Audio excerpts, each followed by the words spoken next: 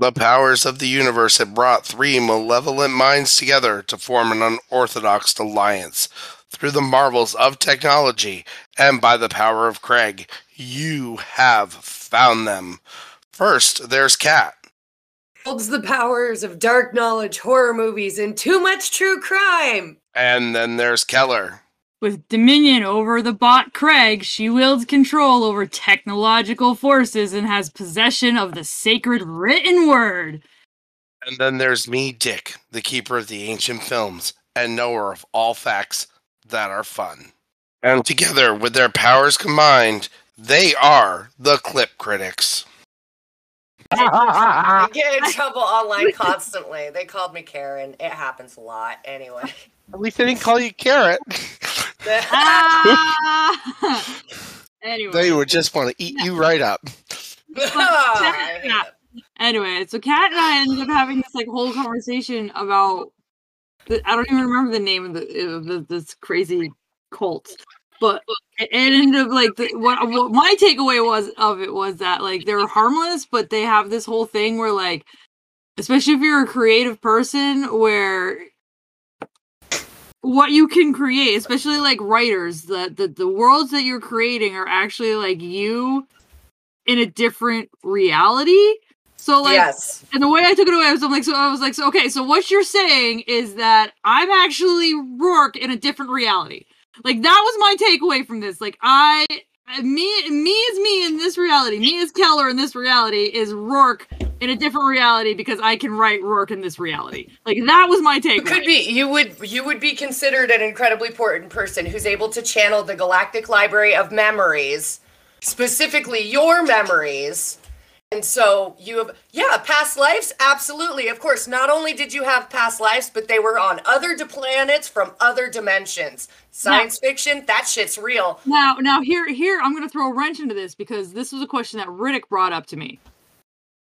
Would I be both Rourke and Sammy? Because within the world of the story itself, Sammy himself is from a different dimension that gets pulled through a portal into Rourke's dimension itself. Oh my God, they would lose their shit if they read your book. They would lose their mind. So I honestly. I wonder how they do with Alice in Wonderland. This is where, so it's the church. It's called the Church of Unarius, and I think they changed it recently to the Science of Unarius because of church, and everybody's real weirded out by that. And they really want to be considered a science, which is newer. It's a lot of theosophy. It's a lot of a dude said some shit and now we all think it's true. So there's science fiction. And so the way they incorporate it is through basically this guy claims he spent his whole life walking around with three wise men telling him he had a mission. He needs to build a library, but he wasn't ready. So he basically just walked around his whole life and was like, I'll get to it. Until he went to a psychic convention where he met a woman who calls, I don't remember what's her actual name. It's Ellen or something, but she calls herself Uriel. Ruth. So, this meets Ruth at a convention, at a psychic convention. So, in my brain, I'm like, these are just people trying to one-up each other psychic-wise. So, it's I see a great glowing light about you. You have a mission in life. And then they go to the next one. They're like, not only do you have a mission in life, but you are the person who can access all the memories of the world. But not only that. And it just keeps building up. The problem with this cult, and the reason I think that Keller would be an interesting thing to think about in this, is it does require kind of a universal yes-anding agreement. Because any memories that these people are saying are true, if you can kind of build a cohesive story, then that's a memory. It's true. So in this group, someone could just come up to you and be like, I remember going to school with you in Atlantis and we bullied this kid. And in order for this group to function, they have to yes and each other. So it kind of spills over into this situation where you can't say no. It has developed into this weird shared psychosis. So it's a whole bunch of kids. It's a whole bunch of grown adults just playing pretend. It sounds like. So it's kind of like Texas, where they say, "Oh, we love you," but they really don't. It's very like, yes, you're special and can access memories, but we all are, and also Uriel is the most special. Because though, to be fair, I would follow. Be the most special if the dude was the guy that is the one that's supposed to build the library and can access all the memories. Dude, she became really special because she was like an intergalactic princess, basically. She's come here. So because she's royalty, she's special. Got it. Because she's royalty, and because so here's the thing, dude. She's not royal in our galaxy. According to her, she is. It's galactical. Earth is part of the galaxy. What are you talking about? Check the tiara. Which she does wear. 60-year-old woman, giant tiaras. Huge glittery dresses with planets glued to them. Well, they're all the same size, so they kind of look like Pokeballs glued to her dress. And she'll put lights, like Christmas lights in her hair and shit, so she constantly is glowing. And dude, she's on some other level shit. But the thing that is true is this woman's kind of smart. Because dude comes in, he's super long-winded. I tried to listen to him. I can't. Because he talks like this. Oh. He's explaining, and I'm like, just fucking say that thing! What are you saying? What do you want to say? Use your words, sir. It's fucking infuriating.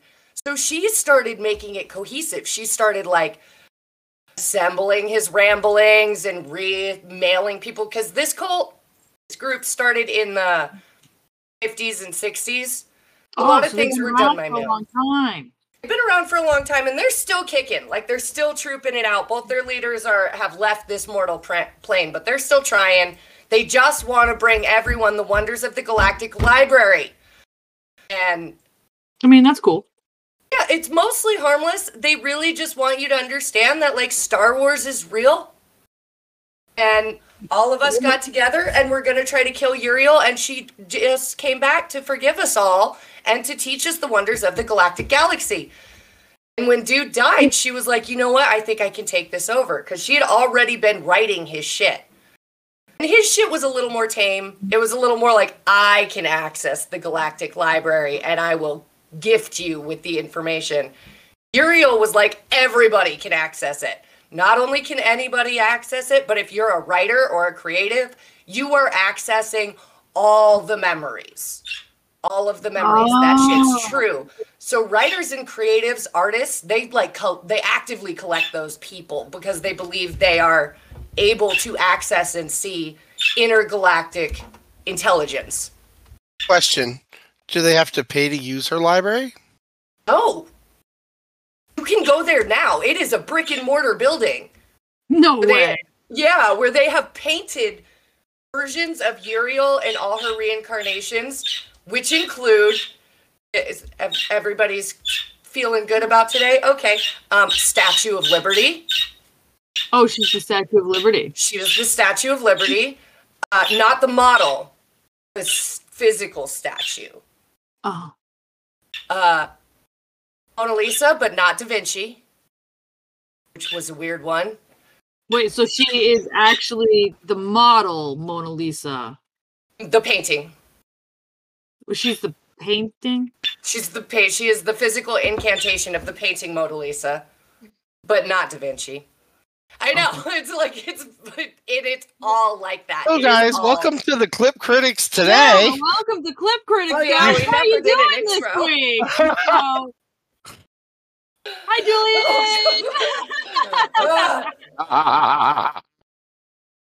Oh, God. So this week we're doing a talk on cults. I hope you enjoyed that intro because I just decided to say fuck it and hit record and we jumped right in.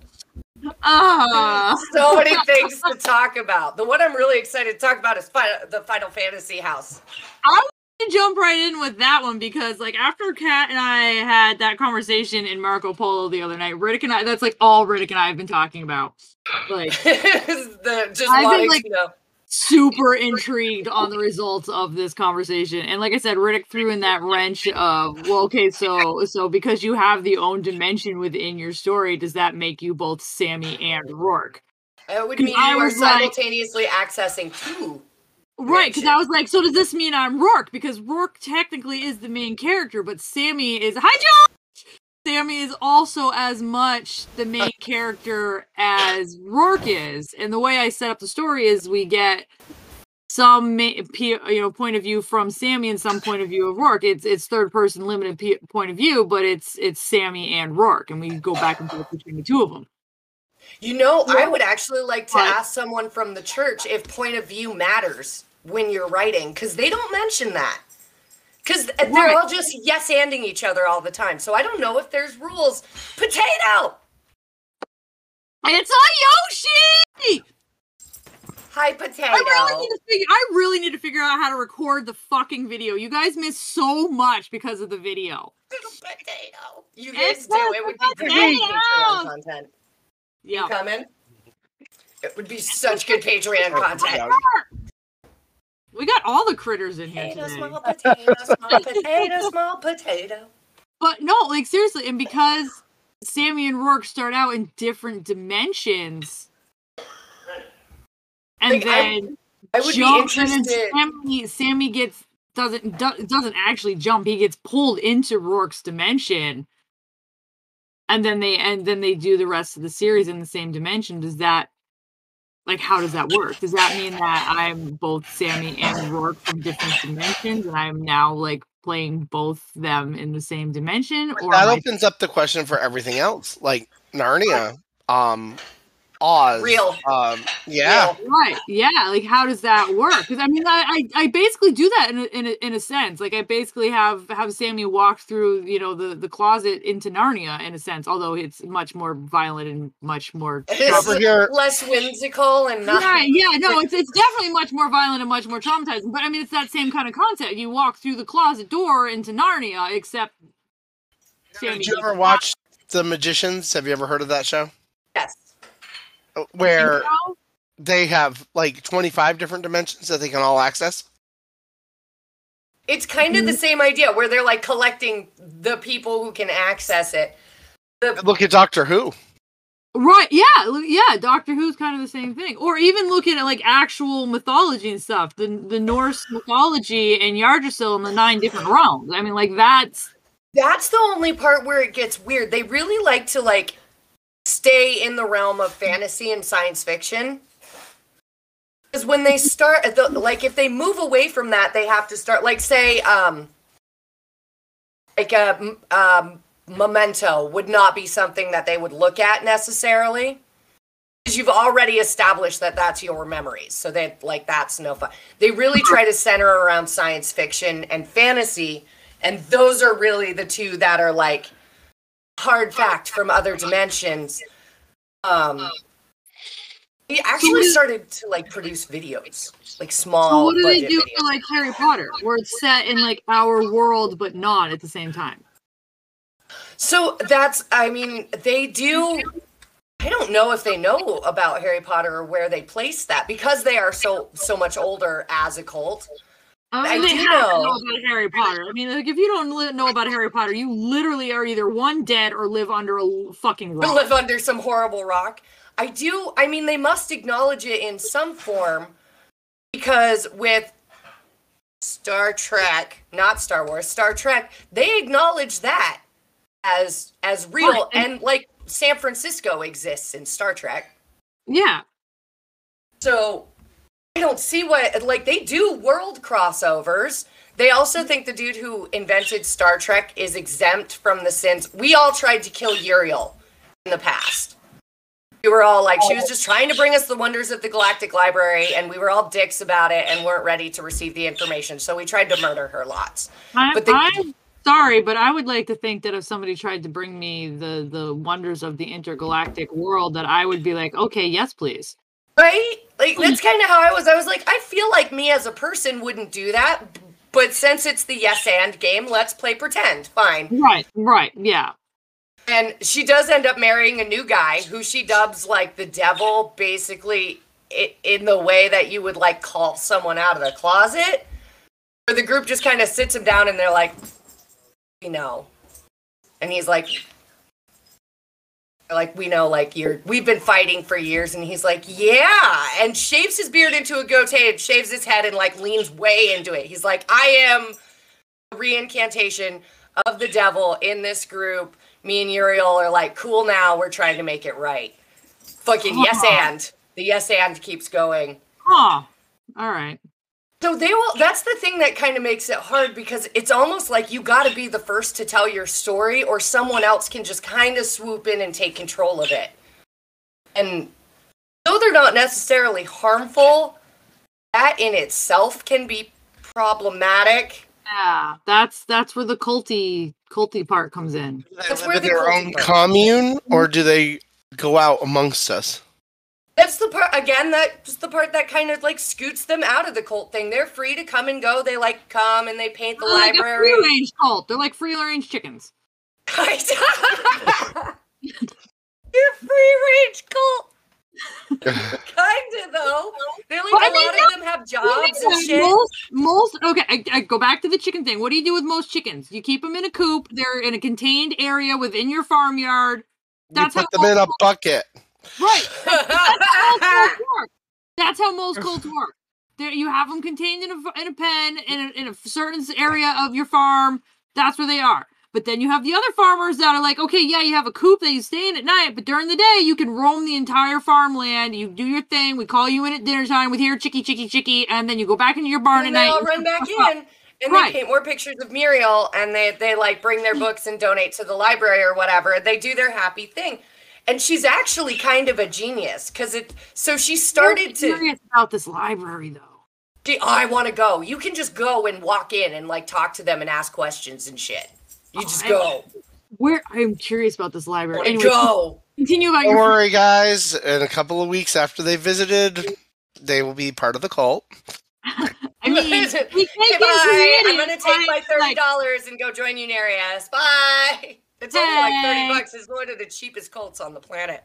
That's all it takes is $30 to be a member. Just give them $30 and they'll send you a newsletter for the rest of your life. You only have to pay it once, too. Wow. Like, don't even continually. Yeah. That's all it takes? Awesome. Like, hey, can you just throw us a little bit of money? And you do, and then they're like, here's a newsletter with Uriel's face on it and her crown and her crazy... She has this crazy image of like her in this crazy princess white dress with all her followers kind of splayed around her, like the picture of the cherubs that's super famous in the clouds. It's very that. It's so funny. God. It's so funny. She constantly had to be pushed around in her dresses because they were just like Maria Antoinette levels of bonkers. So they were like rolling chair. This 70-year-old woman with her giant ass tiaras and her big ass dresses, and she's just like, we're a queen, yes. Also, does that make these chickens, are they considered cultivated? I have to go.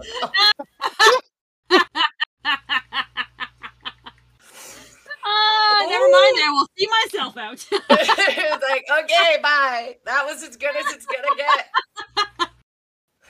Oh my god. It's honestly, I kind of love this cult for those reasons exactly. Like, it's pretty free range. You don't have to stay. She's kind of a champion. Oh, that's what I was saying. So she's kind of a genius because she started to pick an end date, and she was like, the Space Brothers, which sounds like an old person trying to like describe a band. It's the Space Brothers, and they have the thing. Oh, they also mounted flying saucers on Cadillacs and filled them with doves, and then would often release them into parking lots around there. That's a really shitty thing to do. They weren't in there for long, but it wasn't great. Like, the PETA people fucking hated it. Oh, fuck. They wanted to like let the Space Brother knows that they would come in peace, and so you take the 30 birds and you lock them in a metal contraption in California, no harm. And then you release them so that they all fly out of this flying saucer. Aww. Because we come in peace from space. Because we come in peace. In all the alternate dimensions. And I think it's funny that I'm like, all the alternate dimensions ever. And we're sure We all think doves mean the same thing? I mean, positive? I'm not at all. Right? That's how I was like, I could see, like, if this actually happened, I could see that possibly going wrong. And maybe being misconstrued as, like, just locking live things and stuff. I don't know. I feel like it could look bad. But fine. Release the doves out of the flying saucer mounted on the Cadillac. It's fine. I'll still give you your $30. I might not show up for the dove. Like, you still have my $30. I'm for it. Just remember, when they go crazy and kill people, your name is on a list. That's why I was like, I'm waiting for the end date, and I'm waiting, because that's usually when cults kind of get wonky, is like either the leader dies or the end date comes, because every leader has a big enough ego so that they always set an end date within their lifetime. Right. Which is fucking silly. And then they get busted for being full of shit, and then they have to, like, convince everyone to drink Kool-Aid because they feel like a dumbass. That's usually a progression. Helping decrease the world surplus population. That would be the church. What the Church of Euthanasia. But they're all going back to their different dimensions, so they can all be shared into the multiverse. Maybe they'll catch the Hale-Bopp comet. That's the other that group. The planet is about to be recycled. Oh, that was sad. I mean, that was a waste of tennis shoes. It never came. Oh, people still buy that specific type of tennis shoe for $100. Like, it's a weird fucking fandom thing that I find a little upsetting. I'm like, well, first of all, they're the ugliest shoes ever. Like, they're just all white Nikes. Like, they're not cute or impressive, so why? Except for to do that. Though I am friends with a shoe collector. That's very strange to say that. He collects sneakers specifically. I mean, of course he has a pair. He might. I'll have to ask him if he has a pair, but please do. I want to post a picture in the Patreon. That's fair. It's like I want record of that. But Uriel's like, the Space Brothers, they gonna come down and they're gonna help us with the intergalactic library. And she thought they were gonna come down at like 74. This is after the guy had died. Except due to human trauma, according to her, we don't have a lot of, it's not like Manson or other big cult leaders where we have a bunch of different books written on her so you can kind of compare and contrast. It's really kind of just her account of her life. And so she was reportedly in a couple abusive relationships, according to her, and also like wildly bored with day-to-day life. She didn't like, if you think about it, she became marrying age. She was born in 1900, so she became marrying age like right around the World Wars and the Depression. So there wasn't a whole lot of room for art. But she's still alive. Oh no, she's super dead. Oh. She said no. She said that's what I'm saying about this cult. That's the impressive thing. They kind of persisted without her. She set it up to be its own ongoing ecosystem without her, and she also gave them a pass to kind of continue this cult. Gotcha. She's like, 74, they're gonna come. Space Brothers are gonna come, but then they didn't. And she's like, well, due to Earth trauma, I got it wrong. She's the first cult leader I've ever heard who was actively like, my bad. I got that shit up. They're actually coming closer to 2000. Okay. And everybody was like, all right, fine. So life goes on. She passes away. The cult believes the Space Brothers are ready to come. They're going to come. It's going to be all right. We're all going to join Uriel. Everything's fine. And they believed we as a society were ready to receive the Space Brothers and the Intergalactic Library until September 2001. Oh. Yeah. And so they didn't come. That makes a lot of sense. Which is like, coincidentally, I'm like, man, that was convenient for her. Right? And so the cult persists without a leader. They maintain their library and their writers, and you can go talk to them, you can go join them.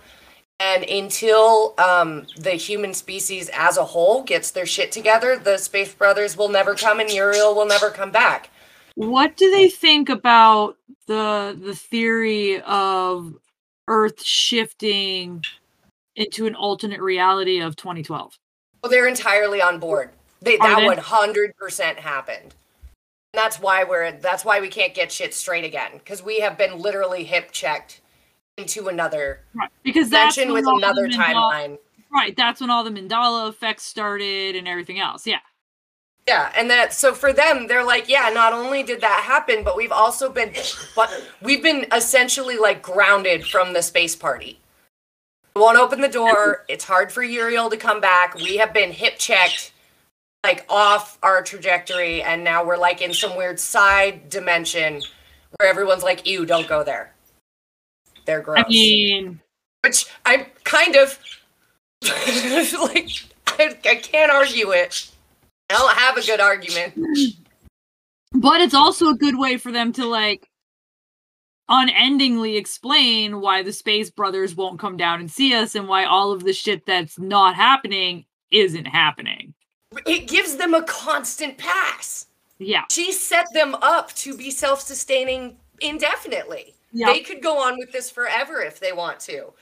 Which is the first time I've seen a cult leader who didn't necessarily care at the idea that the cult was going to go on without them later. Most cult leaders are really obsessed with the idea that this is my cult and my group and my religion, and when I go, it goes. Everybody has to come with me. And she like didn't do that. She was like, I'm here and I'm going to live my fabulousness, because being a housewife was shit. And there was no room for art or dance or anything. And so she gets her little cult. She lets her theater kid flag fly. She makes a bunch of crazy low-budget movies with her group where they all dress in glitter and take weird cherub photos and talk about how Star Wars is actually happened. They're Jeremy and Jess.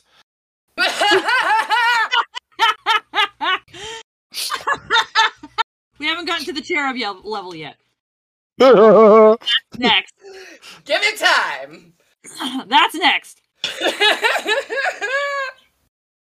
So that, like, as far as cults go, I would love to join them.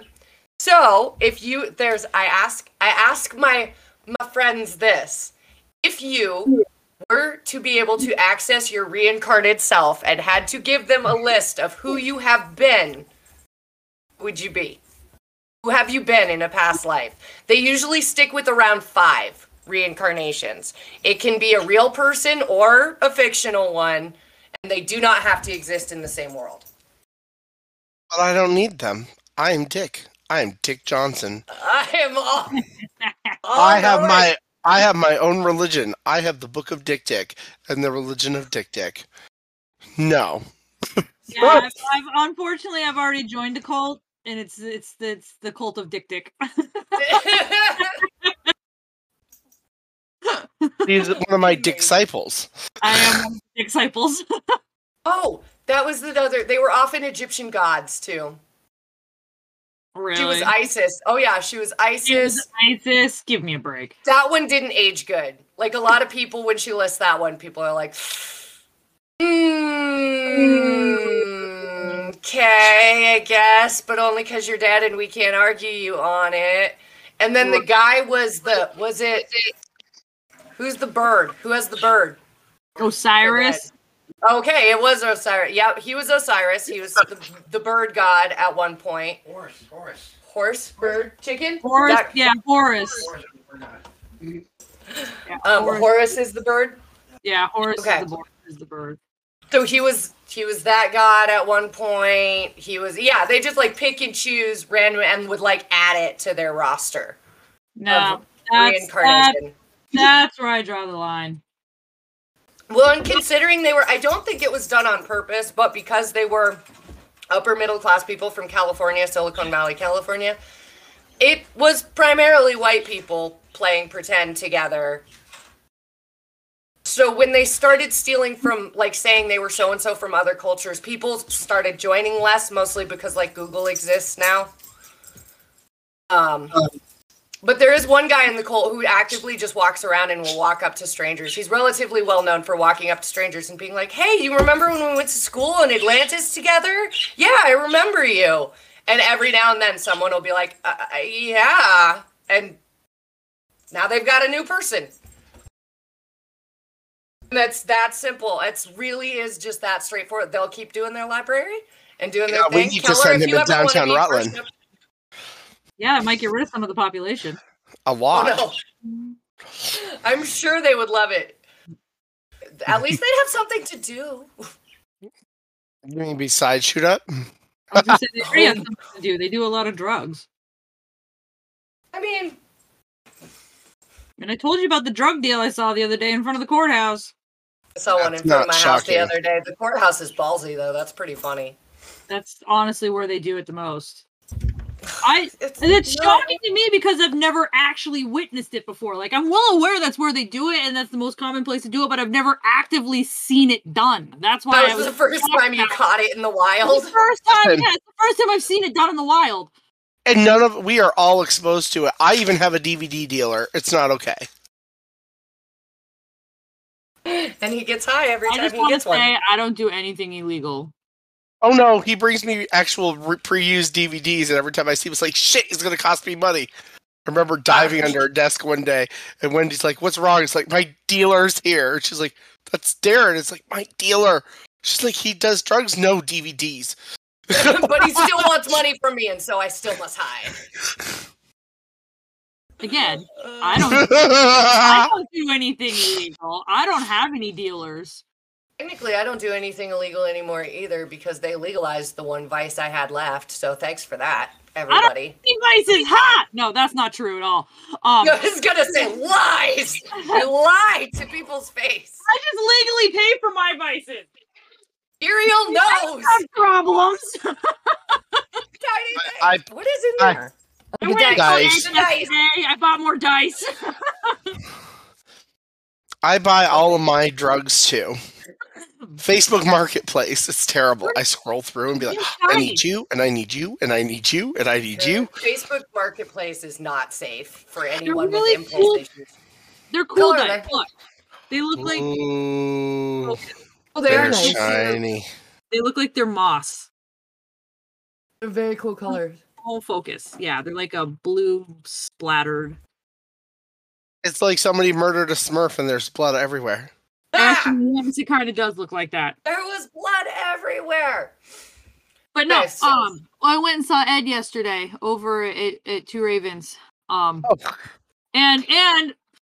Richard, you'll be happy to know that I'm already having a panic attack because Ed wants to do a book signing in November.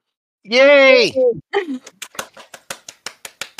Excited for you! I'm having my pre-event panic attack now, and I'll have another one in November. Like, she's not going to stop panicking between now and November. I'm planning ahead. It's really just going to make me tired later. Yes, do I need to go with you? Do I need to be like, okay, people, give her space, let her breathe, one at a time? I told Shay, and Shay's like, as soon as you know the dates, let me know because I'll come up. So I'm going to put it on Facebook. Yes, we'll have to put it on Facebook. Ed's already making plans on how to do it. No, I mean, I'm going to put them on my Facebook. Oh, no! 1,600 people instantaneously knowing about you. It wouldn't be so bad because hopefully that'll be 1,600 people that buy my book. So, or books, plural, because I do want to get the second one out. I have the cover done. Nice. And I just need to edit through it one last time so I can put it up and get it published. I'm just lazy. Published. I'm just lazy and it's summer, so I haven't had the time to like sit down and actually do it. But yeah, it's basically like if I really push myself, I could have it out in a week. I do want to get it out sometime for Pride Month, but I don't know if I'll actually make it or not. I might just say fuck it and do it for July 1st. I don't know. Don't rush me, but I'll have it out sometime this year before November. The second one. The second one. Anyways, yeah. Super exciting. I'll be so excited. I did not mean to have that turn into like a hey self-promotion. What was that? Why does it say sharing that? This. What so did it's their page. Why did that pop in there? What is that? What happened? It's a weird box. Can you see it? Yeah, what is that? Get off me! Oh, it's you. Cat, what did you do? I shared my screen. Okay. Okay. Stop biting me! It was just weird because it like popped up at the same time I said things. What are you sharing? I was trying to listen, but then I was like, I clicked it, so it went ahead and did it. But okay, so this is their page. This is the church. This is the library. How it's supposed to look. This is the doves in the saucer. Oh my god. Can you see it? I cannot see it. You have to click on it. Oh, thank you. Hang on. Okay, you got to link this page into our chat as well. I definitely will, because it's a source. Oh my. So this is them. The founders are over here. They were old when they founded it. And when they got married. But it's all like, they have freaking television programs. They really are like into Tesla and the free energy concept. I mean, I get that. That makes sense. Yeah, like it really, I was like, that tracks as far as their thing and what they're trying to do. Yeah. They think Tesla was the closest anyone has ever come to like, to interdimensional understanding of power. And they claim, when they were alive, they were claiming that they could, like they knew how intergalactic transport works. Because of Earth and where it is, not many people can travel here. It's really hard to travel here and it's really hard to leave. Huh. That's what I was like, that seems like a safety net, but okay. I'm for it.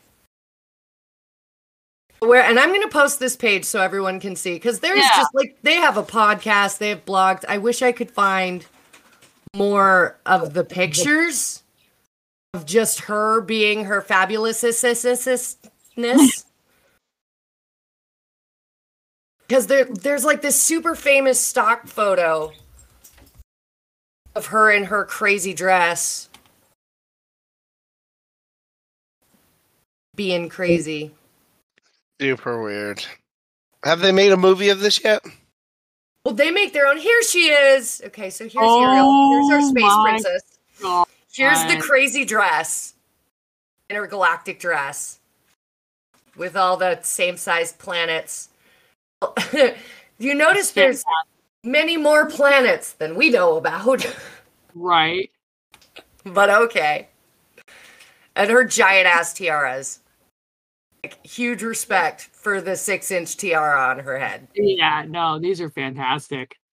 She looks like an intergalactic princess. Like, she succeeded with her Looks like a terrible movie from the 60s. It does. All their movies are like that. All their movies are like 60s science fiction. Like, here's an image from one. They like dress up and they basically LARP. For the original prototype for LARPing. This is fantastic. It's so good. It's so good, and I want to be a part of it. Like, let me be a part of it, please. Only $30 and a stamp. Of them dressed up in their craziness with his bonkers ass headpiece. Fantastic. Oh, I want it. I want it. Traumatizing. I mean, yeah, traumatizing. Albeit a little upsetting. Okay. So that's, if I was gonna join a cult, that would be the cult for sure. I have a couple cults I'm gonna show you today, but the important ones were Unarius, and then we are gonna go into Final Fantasy House, which is much less whimsical and actually is really sad. Well, I googled a bunch of the cult movies too, if you want them. You did? Okay, so we have a list of cult movies or movies based around that. Yes. So, we do. Final Fantasy House is actually. Oh no! Do you want to do the list? Do we want to do the list first before Fantasy House, or do we want to do some of the list, then Fantasy House, then more of the list? I like that idea. Let's do some of the list so we don't have to listen to my voice too much. Also, I need more coffee. Oh, your voice is wonderful. It doesn't bother us at all. Oh boy. So this has gone a direction. Ah! Not sure I like this anymore. I would be the incantation of every Sailor Scout and Sailor Moon. Yeah. 100%. Because they're intergalactic beings, so I'm pretty sure that falls in their realm. Apparently, if we're playing this, I know of at least Rourke, and if not Sammy. So, there's that. So you have two, or at least one incantation, maybe if not two. But I mean, I have all my other... Maybe Richard is the guy. He's the original keeper of the library. You Ernest? Oh, but see, now you do it in DVD format, because how many DVDs do you own? That's very true. He's back! Where's Uriel? Why'd you come back and not her? Josh is Uriel. There's room for only one of us. The planet's not big enough anymore. That bitch takes up a lot of space. Fuck her. With her bowling ball. We have had an intergalactic divorce. She has gone to her own side of the solar system. I mean, she had 3 husbands before him, and apparently every single one of them was an abuser, which is the only thing where I'm like, okay, girl. I'm seeing a common denominator here. Listen, if you knew the wench, you'd hit her too. Hey, oh my god!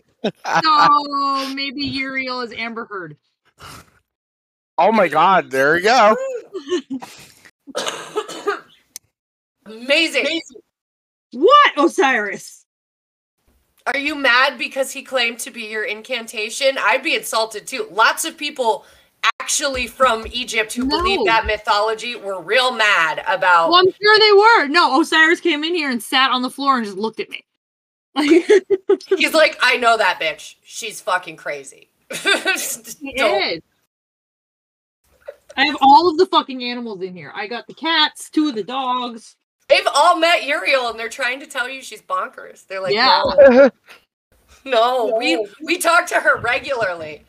No. Like, please, no, don't do it. Her dresses were expensive and the tiara was huge.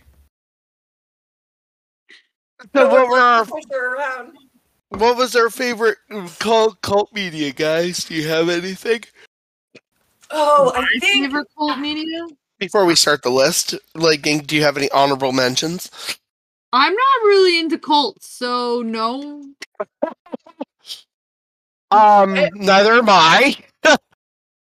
But I still have one I need to bring up: The Unbreakable Kimmy Schmidt. If you haven't seen that on Netflix, oh, that is a great TV show. Look how excited she gets. I really liked that when I saw that. I was like, oh my god, they combined 2 of my favorite things: crazy cult people and musicals. And musicals. Honestly, shit's about a girl who grows up in a cult that's been in one of those underground bunkers, and I think 6 of them or something. So is it like Fallout if it went for a musical? Well, no, it's something like I don't remember if the guy died. I think that's what happened. Was the cult leader died? Yeah. So they had to leave. And they had to leave, and they managed to. They came out and they had a hole in the ground for 25-30 years. Yeah. So they came out. Think of that movie with Brendan Fraser where he comes out of the holdings, the bomb shelter. What is that movie called? It's funny. Fucking it's Christopher Walken. Christopher Walken's in it, and is it Sissy Spacek that plays his mother? Now I gotta see it. Okay. Blast from the Past? Blast from the Past. Yep. So it's kind of got that effect. She has no idea what she's doing, and of course the newspapers are all over them because, oh my god, they were in a cult and this had happened, and they tried to integrate back into life, and she's in New York City, and she meets this majorly flaming black guy who's hysterical. And females is strong as hell. She answers his response to be his roommate, and it just goes disaster. Well, he's adorable. He like can't keep a job. He's wildly eccentric. He's fucking out of hand. He's the greatest. I want him in my house. And she's so naive. She's just so overwhelmed, and she just gets flashed up into it, and it's hilarious. When I do, one of the things that I did that I really like fall in love with over The Unbreakable Kimmy Stewart, and it is very goofy, but it is the sense of like relentless positivity in the face of a world you don't understand. Right. Oh, she's always happy. She's very Pollyanna. She was in a hole in the ground for 20 years. There's not a whole lot you can do to fuck up her attitude. She's like, I'm not in the ground, so it's fine. Yeah. It's pretty great. Super fun, definitely. And of course, then there's the I don't know if you've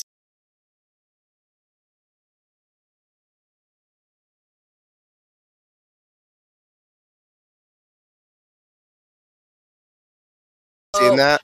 Another abusive situation, and there was really no payoff or development, and I get what they were trying to do, but it really made me sad for the character. I was like, this is a bummer and a little too close to factual, and now I'm sad. Exactly. And it's not as fun as like Wicker Man. So it's really just like emotionally traumatizing. I didn't watch Wicker Man. I heard bad reviews. There were so many bad reviews. Isn't that Nicolas Cage? It's so bad and it's so much fun. Oh God. Oh, the bees. Why with the bees? So good. Anyway, carry on. What? So what? I mean, you obviously one of your favorites is Wicker Man. Then Wicker Man. Nicolas Cage's specific. Both Wicker Men are fine, but Nicolas Cage's Wicker Man is a blast because it's just a man unhinged for like an hour, and it's just Nicolas Cage at a 10 for an hour screaming about a missing girl and the cult, and it's pretty hilarious. That sounds amazing. It's kind of great. If you just want to watch Nicolas Cage run around and scream at people, then for sure, Wicker Man, good time. And then he gets murdered in the end, so that's fun. That sounds great.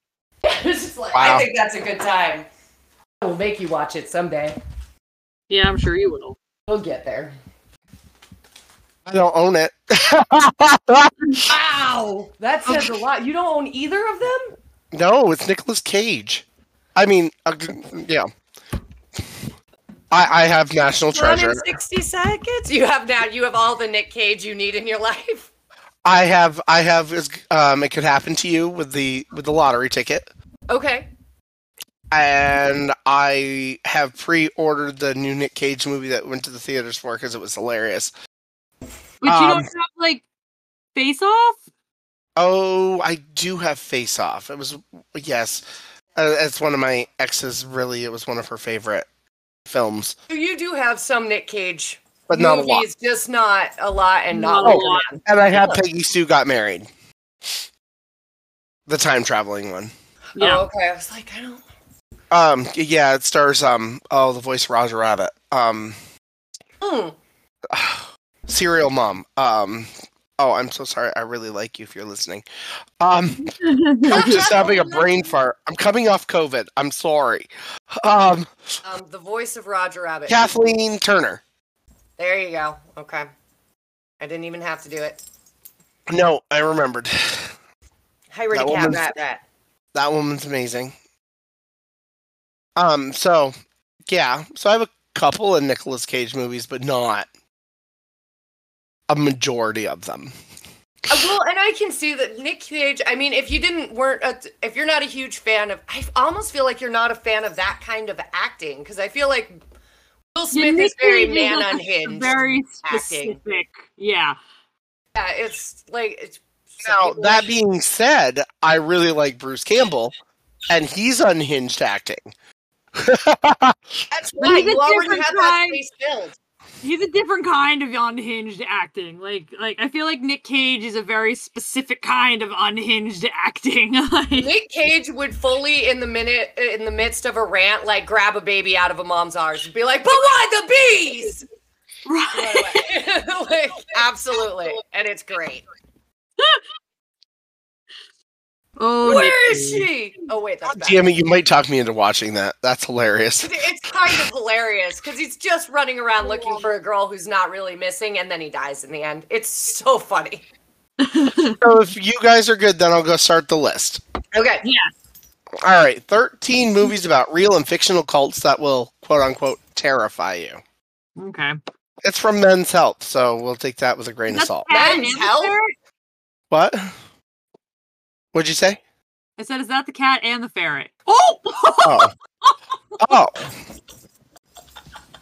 Cat 1, ferret 0. The cat was caught. He had to go. Flip-flop. Okay, sorry. Okay, so this is hilarious, guys. Movie 13, Midsummer. Movie number 12, wow, that's pretty Wicker Man. Yeah! Gabs! That's awesome. Movie 11, Nicolas Cage reincarnated. Rosemary's Baby. Oh yeah, I mean that should be on the list. That's an upsetting movie. I've never seen it. That's I one of the haven't ones. either. I've heard about it several times, but I've never actually seen it. I've heard that it's amazing. A lot of women I know have been like, it is a really scary look at what postpartum can look like. And the response that people around you have, it's terrifying and upsetting. I would not be surprised. So, because I don't have much to go on with that, I'll go to the next one, which is called Wild Wild Country. Heard of it, never watched it. I've heard of it. I've never seen it No, either. it's cult-based. What's it about? It's a cult leader. None of us have seen it. Okay, I'm writing that down because we remember how we said we want to do another one that none of us have seen. And that's not one that said we haven't. Okay. In 1981, cult leader Bhagwan Sri Ranjeesh set out to create a utopian-like community in Oregon. After confrontations with local and state officials, its members attempted major criminal acts to sway an election. All based on a very real story. I was going to say, that sounds like the white supremacists who took over a town. Right? It was weird. Everyone was very upset. Could very well be. It's Colorado in 1981. Fuck, it might be them. Oh, right. It's like this group just moved into a town and like overthrew the fucking local politics. They just like outnumbered everyone. We're like, we're here now, bitches. No one could really do anything about it. Holy shit. It was weird. Oh, the next movie is Going Clear. Once again, heard of this, didn't see it. I haven't heard of it. It's the 7-time Emmy-nominated documentary. Features interviews with actual members of the Church of Scientology and stories of their recruitment, time as followers, and allegations of abuse. I think that this was like shown in 2 parts on television. It was a big deal. I caught part of it. Yeah. It was the first coming out of people against Scientology. It's like the first wave of people coming out. And fun fact, Tom Cruise was not involved in the making of this film. I'm sure he wasn't. I wouldn't be surprised if we find out one day that he runs that fucking thing. Dude, he disassociates every time he's getting ready to make a movie. From Scientology. Yeah. He's like there with medals and waving and all for it until he gets ready to make a movie, and then he like extradites himself and comes back so as not to lose momentum on the movies. Which is super smart. Next movie is called Jesus Camp. Dude, that is an upsetting story. It's also the 2006 Oscar-nominated film Jesus Camp was a terrifying real look at Christian summer camp in North Dakota. The camp's leaders would employ cult-like tactics to influence kids, which led to allegations of child abuse and exploitation. Now, I do remember this coming up because of my Oscar list. I did not ever watch it because it was the short films. It didn't win, did it? It was short films. It wasn't... Oh, okay. Yeah. It is one of those, like, I do remember a scene in that, though, that was kind of upsetting where, like, they're trying to set up there's another one that's kind of like it called, there's 2 different ones. There's Hell House and Hell House LLC. Hell House LLC is about the scary house that you go tour, but Hell House is about a Christian camp who every year set up, like, a play to help people not... Right. participate in the occult. And one of them is like it's the prettier girl of the group, or the conventionally pretty teenage girl, and they want her to play the woman who got an abortion. Oh. And it's all about like covering her in fake, but like scream louder. You need to seem really upset. Can we get her to like bleed more when they do it? And these are like children. And for people who are like, stop sexualizing and over-informing our children, these were children that they were having reenact these things. Was very much like that. Very upsetting. Oh. Anyway. Moving on. The next movie on the list is Hereditary. Oh, that was fucking petrifying. And it's also the same author, same director as Midsommar. And it was really good and really scary. If you haven't seen this movie will make you lose your head. Not an appropriate show. Dude, the scream that she lets out is so upsetting. So upsetting.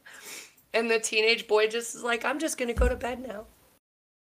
It's all very upsetting. That was one of the first movies in a long time that had got me. And they utilized the technique of like hiding people in the corners.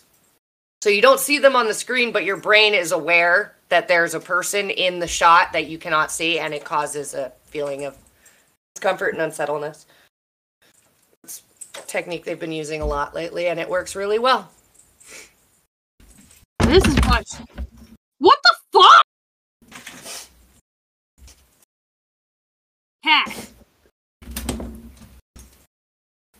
You guys can't see what happened. Literally, Cat is on the screen by herself and literally just freaks the fuck out. There's nothing there. It's amazing. The fly buzzed in my ear and he was too close to my head and it freaked me out. I think she's a little too close to cult. I think so too. I've been reading too much about cult things this week and my brain is broken. So Hereditary is one of those eye-opening movies that is a very fun look at, I almost want to say witchcraft. Kind of, yeah. It's very, like, it's a cult. And you don't spend a lot of time on the, like, culty cult part of it. Most of it is just real uncomfortable. And like Midsommar, it's an A24 film. They are known for the more artistic types of films. This guy also did a movie called The Witch, which The Witch actually didn't really do anything for me, but it did do stuff for others that I've known. So, I've noticed that one's like a yes or no movie, though. People are either like, yeah, or they're like, I don't know. Well, no. if you're in a mindset that you can't let yourself get lost in the time frame, and you're in a realistic setting where you'd be like, please, we know better now that you're a dumbass. It's like the Church of Unarius. If you're not willing to yes and the movie, then it's kind of you need to go into an open mind and put yourself back into the 1700s when the movie takes place, and you might get because a lot of it is just suspense thrills and the what if instead of actually anything happening. Where Hereditary is not it. Hereditary has traumatizing scenes. Midsommar has suspense and then just like unravels. Yeah. And it shocks you. Midsommar is very upsetting. Midsommar is very, very upsetting on lots of levels. The Witch, I don't feel has that. Upsetting, I feel like. But The Witch is supposed to be it was his first film, and he did it as a New England folktale, and he wanted to keep the realism about the time frame. So for what it is pretty incredible. It just didn't scare me. Well, and it's hard to follow up like things like Midsommar. And it's hard to scare me in the middle, right? Yeah, and no, The Witch was the first. Oh, it was? Okay. The Witch is the first, yeah. So it is a progression of him getting better, actually. He did. Yeah. Like, at least I can say Midsommar and Hereditary made me feel uncomfortable. The Witch didn't. Uncomfortable. Yeah. The next movie on the list is Heaven's Gate, The Cult of Cults. So I've never seen the movie, but I remember it happening. I remember the video. You were around for that debauchery. I was a teenager. You know, it had to have happened somewhere around the time when Princess Di died because I was staying with my grandmother a lot and had access to TV. And because what a time to have access to TV. Well, my dad died and my two grandfather died within 3 months of each other. And Grandma couldn't be left by herself. So that time frame, I was sent to really kind of stay with her because I was reeling and having my own issues. Keep each other company, sure. Yeah. Right. So and Grandma was a big news watcher. So the Heaven's Gate cult creeped me out. Like I remember what a time to watch the news, right? Oh man, yeah, she was glued 6 o'clock every night, and it was creepy. I did not. I was at this point still terrified of unsolved mysteries. So, yeah, it was the music, not the programming. That music was the worst. It was upsetting. So. Heaven's Gate I have vivid memories of, but have you actually ever seen the movie? So I've watched, it's hard, I'm sure I have, because that is in the cluster of movie documentaries that, you know, like Going Clear, it's in the roster if you're going through them. Lots of people cover it in podcasts. It's a really popular one. Fucking T and Doe. The weird thing is those two actually almost have the flip side of Uriel and Ernest, where T was the one who was quick to anger and kind of bonkers and hard to understand, and then the guy took over and kind of reassembled it. The Heaven's Gate cult is the first one that really drove home the idea of poisoning all the members. Mm-hmm. And I know Jonestown happened in my lifetime. I was much younger. It also didn't happen in America. Yeah. They had moved by then. I thought it was in Pennsylvania. I don't know why. They had by then, I think, because they had moved around a bunch and were kind of being kicked out. And that guy, Black Lightning, kept kidnapping members. Trying to deprogram them. And I remember it was Black Lightning. There was a big standoff to something in Waco, Texas. I don't know if I think that was cult oriented, but I'm not sure. Waco standoff had happened and Ruby Ridge. And so they had actually gone, they had left the country and gone to not the Philippines. Where did they go? It'll come to me. It might have even been Peru or something. And they actually did okay building their compound until the leader got there. And kind of started taking over again, and it went real bad. And then they all drank Kool-Aid. It was really sad. But I know Heaven's Gate, they did drink Kool-Aid, and the sneakers were a huge part of it. And that creepy ass video that you can now buy online. Yeah, you can because they were recording at the time. You can hear children and gunshots for the people who wouldn't drink it, and it's real upsetting. It's wildly upsetting. It shouldn't be accessible. Yeah, that's my the fact that you can buy it. You can buy the original video too, where the guy was the whole selling, where he had the solar system behind him and really poor animation graphics. Yeah, that fucking animation graphic. They all use the same fucking shit, and I don't know. But yeah. It was how to run a cult and get people to join. Use bad graphics. Make crappy movie. It's the cult starter pack. Here's this shitty graphic. The cult starter. So the next movie on the list. You get a prayer candle and a tapestry with some tennis shoes. Oh no. The next movie on the list is called The Vow. Now, this is not the Vow movie I saw. This is a 2020 HBO documentary documenting activities of a sex trafficking cult known as Nexivim. And its leader... Yeah, Nexivim. That's exactly how I read it the first time, too. He spells it in Roman numerals. He's such a dick. Oh, and its leader, Keith Raniere. So you must have thought that one, too, then.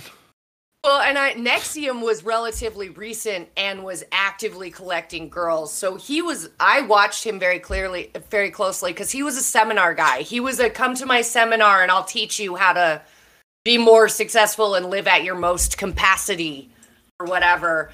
And if you had a cold, he would say things like, but what if you just stopped sneezing? What if you do have the power to do that? And people would be like, oh, he's a genius. What? You can't just stop having a cold, though. Wait, that's not how that works. What? Okay. No, it's not. But look at Scientology. He is he took a book out of Scientology. That's all he is. He's tiny Scientology. And then the inner circle of girls got weirdly obsessed and like started branding each other. It was bad.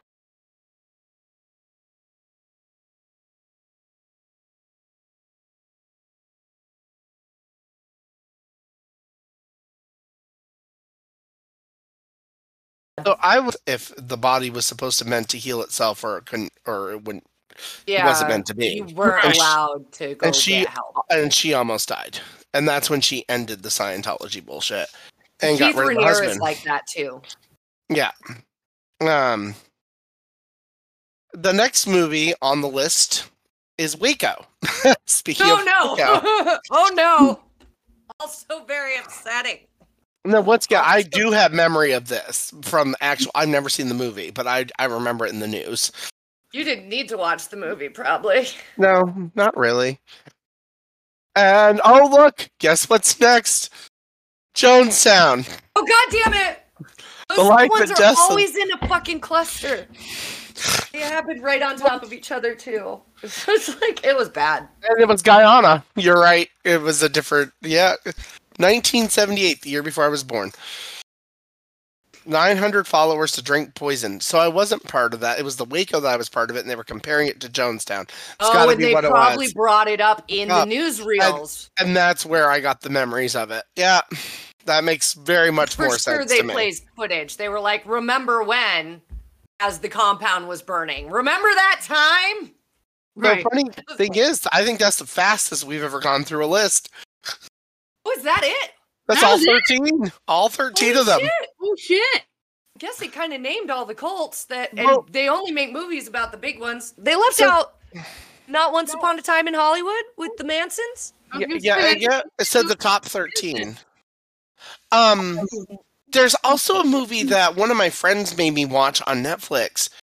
And it was a guy who was going into... And I keep Googling it, and he keeps saying it's The Apostle, but The Apostle says it takes place in 1905.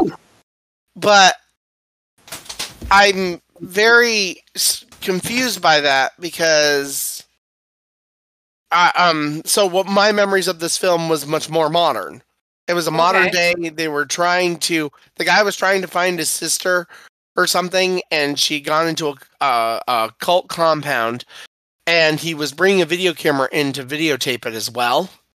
And he was, and it was on a remote island. So it sounds very much like this one that says The Apostle, but he couldn't have had a video recorder in 1905, like it's saying. The timing doesn't track.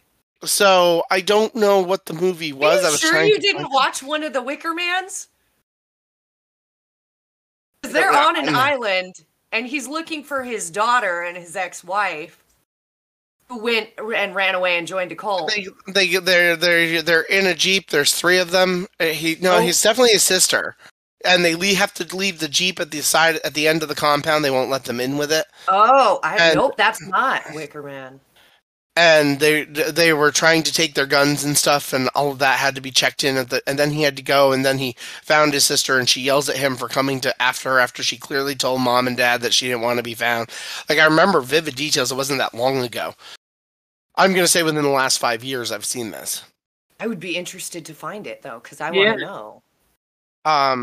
Taking the guns thing is interesting, too. There's only a couple cults that did that. Many of them collected guns. They enjoyed, because they were usually anti-government. They were building. They had their own garden area, and they had their own. They had their own. And that sounds like Jonestown. The sacrament. The sacrament. The sacrament. Okay. Apparently, it's older than that. I hadn't seen it. Oh, really? It's from 2013. Oh. And I saw it because a friend was watching it on Netflix. Right. Sacrament and The Endless are two cult-like movies that are on my list that I just haven't gotten to yet. It says it's an American found footage horror thriller film about a Vice journalist who documents her co-worker's attempt to locate his sister after she joins a reclusive religious commune. The film's plot is based on the real-life events of the Jonestown Massacre. Oh, she went to Jonestown. Oh, that's sad. Jonestown affected a lot of people. Because they knew people. Those people had friends and family. A lot of them just woke up one day and were like, bye. So I do know for a fact that this is on, or at least was on Netflix if you want to see it.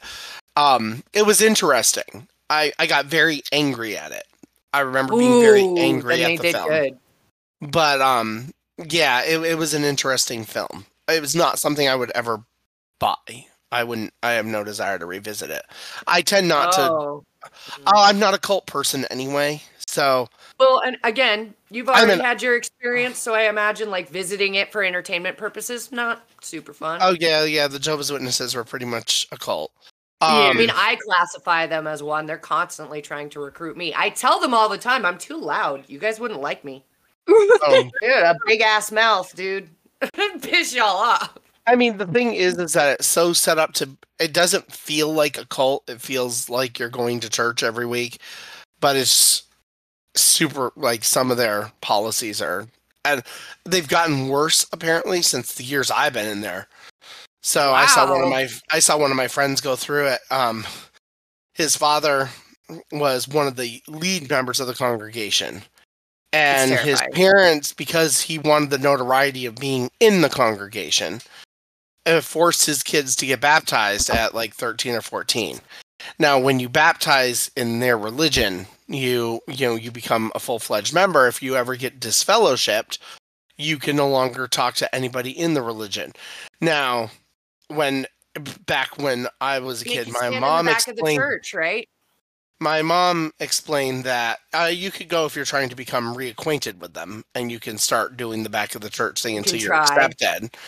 But one of the big things that my mom said was that when that happens, their own families don't stop talking to them. They just can't talk to them about the church. And I was like, okay, that sort of felt reasonable at the time. It didn't seem like, if you're not a member, just don't talk about what goes on in there, whatever. They would care. Well, this kid decided that he was going to date a girl who didn't go to the church. Okay. And he got quote unquote disfellowship because, he was dating somebody that wasn't in the church. And you got disfellowshipped for that? Apparently. Okay. Once again, this is not the experience I had in it. Okay. My experience in it was very mild compared to what this kid's experience is in it. And I do believe that they become more cultish because what I saw. Because they had him baptized, they disfellowshipped him, and when he got disfellowshipped, his parents would no longer speak to him. Holy shit. Yeah, they got rid of him out of their life. That is damaging. And that is horrifying. That is culty bullshit right there. And that is not... the psychological blow it causes to isolate a human being from their immediate circle is almost irreparable sometimes. It is extremely, yeah. So then, and this case gets worse, much, much worse. A year and a half later, his parents bring charges on him saying that he had molested his sister at some point. Now, that's some Scientology psychosis. So if I didn't know him, I would say that, oh my God, that probably happened. You would say, believe the victim, just go, yep. But knowing him, my thoughts on this is much worse because his father is such a high member of the church. To have one of his sons, to have his son be disfellowshipped like that, they would normally blame parenting. Now the parents can go back and say, we had to get rid of him because this is what happened. and they're using it as a crutch. And his sister doesn't have the right to say anything for herself. She's under 6. She's 15. Your children are a seen, not heard thing in that group, from what I understand. Right. So, but it sounds legally the parents are the one pressing charges, not the sister, because they're the one speaking for her. It's super something fishy. I was going to say, I smell something. I don't doesn't add up here. Even his ex-girlfriend wouldn't have said, she never would have believed that about him at all. Like, nobody who knows him believes this. Like, there's no way. This kid isn't that person. And I was gonna. That doesn't usually make sense. Like, there's usually some form of escalation before you just graduate to full-blown physical assault. You know, like, people don't usually just come out of the blue at 100. No, usually there's signs, like there's animal abuse, or you usually get one of the trifecta, or you get weird behaviors, these little kids, or aggression or violence, but I have seen churches, particularly Scientology, accuse people of stuff like that to justify kicking them out. Yeah, I think it's more of the parents trying to save face. Yeah, well, it can't be your fault, because everything bad that happens is your fault, and everything good that happens, God gave you. Right. Yeah. Now, despite some of the drawbacks to that church, I will say that going in, it felt so. Having experienced a Catholic group, going to a Catholic church a couple of times, not regularly. Please don't misinterpret that. I've actually been to one of the I don't know if they were Pentecostals or Baptists, but went to one of those as well. On a very poor date, and I was always comparing to see because I had this notion that it might be a cult, and I wanted to compare it to other religions. So Catholicism, it acts a lot like Catholicism. You go in. You have the person talking from the platform, where the Jehovah's Witness difference is that the person, talks from the platform the way the priest would. They read verses from the Bible, and then they send microphones up and down the aisle so that the group can discuss what they've heard and if there's any ideas that they have or the way their mind is with the information. Thoughts that they're thinking about. Yeah, so they pick apart the Bible. And then, they have the whole singing portion, because they have their little songbooks and you sing. And then they would go into the final meeting of the night. It would be 2 hours, and you would have the first hour where they picked apart the Bible and talked to it together. Then you would have something come from 2 hours. Too much. 3 hours. 3 days a week. Yeah. Oh, that's a lot of time to dedicate to your religion, philosophy. Yeah. Right. Then the second half was usually somebody who came up and was talking about modern events compared to what the Bible said today, or then compared to what was going on today. And then the meeting would end. They never passed a collection plate. They would have a donation thing in the back. If you wanted to donate, you could. You weren't forced. You weren't asked. That was one of the things that impressed me, actually. Even now, it impressed me that they didn't do that. They don't pass it. Everyone can't see you donating or not donating, which is the point of the collection plate. It's very visual for everyone. Right. Where they don't do that. So some of that stuff, it didn't so much bother me. But there were things I remember, my mom was raised Catholic, and my father was somebody who kind of went along with it because my mother wanted him to. So many people accidentally end up in religions that way. Yeah. It happens all the time. But this religion goes back to the old saying where men are the head of the household and whatever they say goes. Mm-hmm. And my father had used that as an ego trip, which isn't necessarily the religion as so much as that has a lot to do with personality. Yeah. Especially if he wasn't necessarily part of the religion, but then was like, well, this is convenient. Yeah. I remember him and my mother getting into a fight because she involved the church in an instance where Dad went out and bought a gun instead of buying groceries. Ooh. And there was a fight, and my mother took him to the elders, and the elders intervened, and they were like, the Bible says you take care of your family. This is clearly not. She has every right to stand up to you and say no. And that was and at that point, I think my father lost more interest in the church than he had.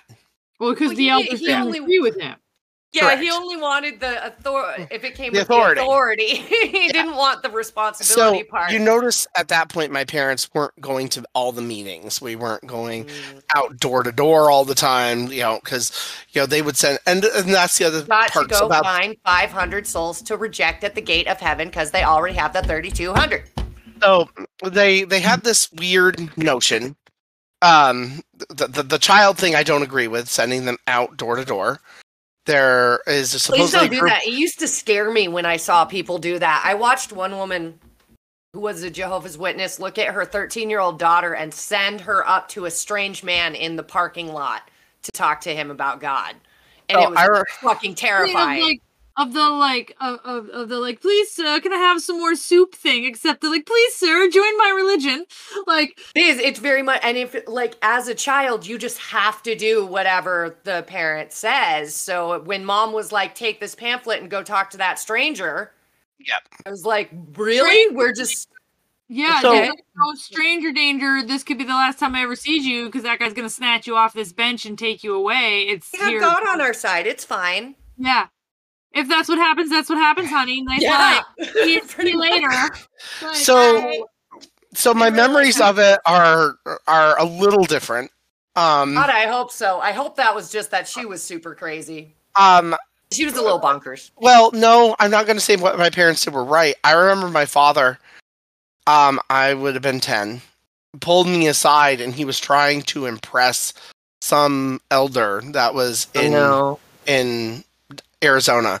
And he was like, listen, I'm really trying to impress him. I want you to go to the door and say this and this. And he coached me into what to say and asked me as a favor. That's the only time my father really ever asked me. It wasn't a demand. It wasn't he seemed almost a ploy. Like, I need you to do this. He seemed desperate enough that I agreed to do it.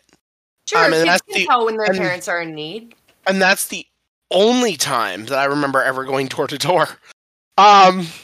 Truthfully. And I also remember him and a friend of mine from the church we were at the park one day, and he taught us the Bible books in order, and he wanted us to remember them for that same elder.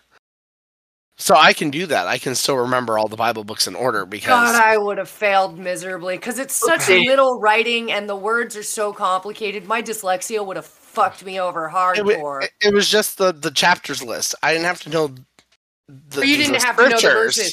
I know. I just had to know. Oh my God, that's a Genesis, lot Exodus, Leviticus, Numbers, Deuteronomy, Joshua, Judges, Ruth, 1 Samuel, 2 Samuel, 1 Kings, 2 Kings, 1 Chronicles, 2nd. Impressive. Thanks. But I mean, that has stuck with me all these years, which is very weird. Which I mean, I can get it because it's just like the religious alphabet. I remember the months because of a poem I was taught in 2nd grade. Right. Exactly. Acronyms help.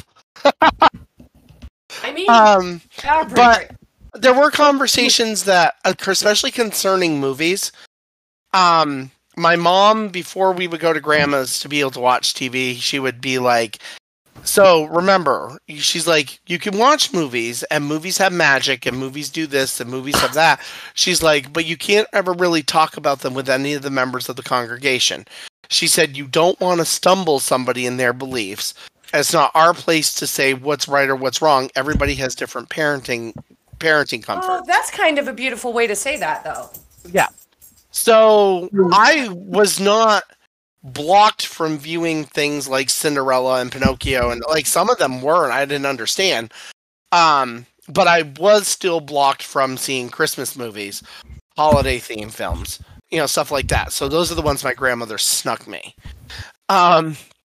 So once again, as I grew up, and even though I didn't like it, and I really didn't like the way the church members treated us after Dad died.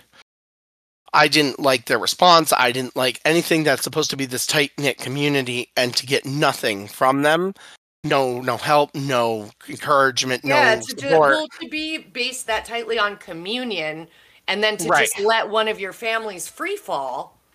Right. It felt like mom would be like, oh, the brothers stopped by today, and be like, oh, they actually fucking care.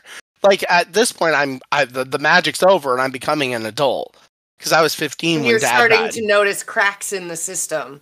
Yeah, and which is the whole reason why I was just like, I'm done. I don't. Yeah. There's still a few members I liked, but as a whole, my mind didn't come out of it thinking I was in a cult. My mind came out of it thinking it was just another religion. And so I compared, like I said, I went to the Catholicism was very close, except you didn't have the multiple praying, and you didn't have the candles, and you didn't have the things you stick in your tongue, and you didn't have, a lot of, and you didn't pass the collection plate. That was a big one. Well, I mean, like that particular church though is like one of the superpowers. Their collections are a big deal to them. I think they still control like a third of the world's wealth.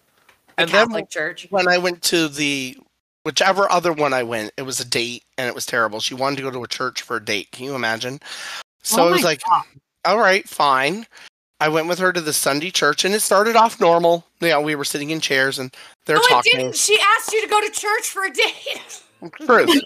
There's nothing normal about that. Truth. And even I was 22. I had my own alarm bells with that, but I still said, okay. Yeah, what the heck? How bad could it be? I pretty much scorn churches, but I haven't had a lot of experience with them. Maybe I'll go to a new one and see what it's like. Okay. Sometimes when you experience something with someone you enjoy, too. Honestly, you earn brownie points with the person you're trying to score with. Sure. We'll go with it that way. I'm a terrible person. Whatever. So we sat there and we went in there, and it was fine. Like we were all sitting in lines and chairs, and the guy was talking, and I'm like, oh God, and I'm just like, here goes another long hour I can sit through. And all of a sudden, this woman in the back suddenly shrieks, and I'm like, and she was like, oh my God, something about the Spirit and Jesus. And she starts flailing. I have seen these churches. And then another one did it. And it was like Pop Goes the Weasel. And it was terrifying. Like daisies. And they're rolling, and they're talking in tongues. And one of the big things about the witnesses is one of the first things you do, you're trained, is never ever talk in tongues. It's how you empty your mind and the devil gets in. Like, that's how I was raised. And I'm like... And I'm still in that rated G period. I haven't quite gotten out. I'm not going to church, but I haven't completely given it up. The idea. The atheism hadn't quite set in. Space. And all of a sudden, it's like, oh my God, like, did the devil get her? Because I don't know what the hell just happened. And for a second there, I thought... what possession looks like. Actually, what popped through my head was, oh my God, the witnesses were right. No! That's how my thought process went. So I was pretty terrified, and I never want to experience that again. To be fair, that would be really jarring. The fact that she didn't warn you that you were about to walk in to one of the Holy Spirit's possessed me churches. I didn't know. You should warn people if you're about to go into one of those churches. You have to tell people. Yeah. I was not okay.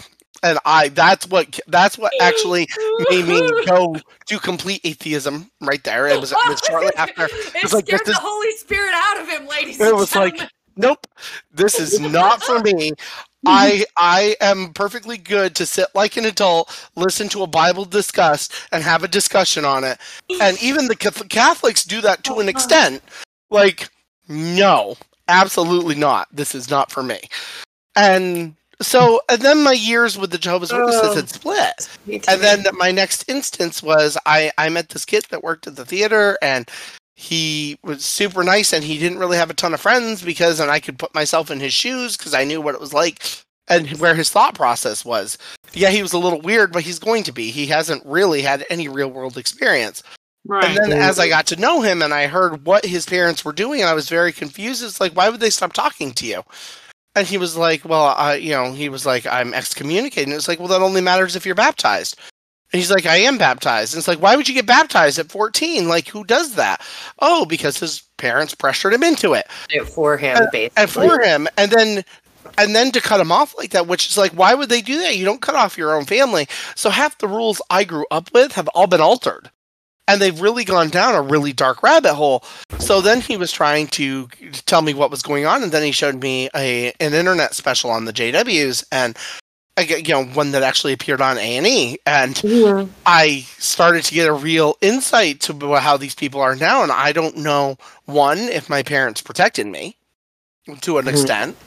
Two, if that's the way it was, and because coming out of the mind of a kid, I just don't have those memories. Right. Or three, if they've really just gone down a dark rabbit hole. And I know that every chapter is a little bit different. It's all localized to whoever's running that particular chapter. Yeah, well, and I know that rules vary. Has to do with the community they're in and the exposure and how long it's been there. And during my time in them, we went to two churches. We went to the one in Rutland, and we went to the one in Tucson, Arizona. And one of their chapters, they had like 30 of different halls down there. They called them halls, not churches. Yeah, it's freaking Kingdom Hall or right. So, and I never had an experience that like the two were virtually the same. It didn't feel different. It didn't feel different. Yeah, and so, right. Like I'm like now, it seems like it's very different, and I think I feel lucky that I grew up in it when I did, because it could be much worse now. Well, and to be fair, I know, so I think actually NXIVM is a good example of this, because there's plenty of people in NXIVM who would argue nothing necessarily out of hand bad happened to them. They were fine. No one branded them. No one told them they had to stop eating or weigh 90 pounds. It was just like a group of primarily females who were trying to live their best self. And albeit some of the shit didn't make sense, like why can't you just will away a cold and shit like that. But for the most part, it was relatively harmless. And people didn't really get hurt. It's only these chunks, these little pods of super extremist people finding each other, which always works out really well for the leader, because you need that level of I'm all in 100%. It needs to not be everyone, because everyone can't come out of it with traumatizing stories. You'll lose your crowd.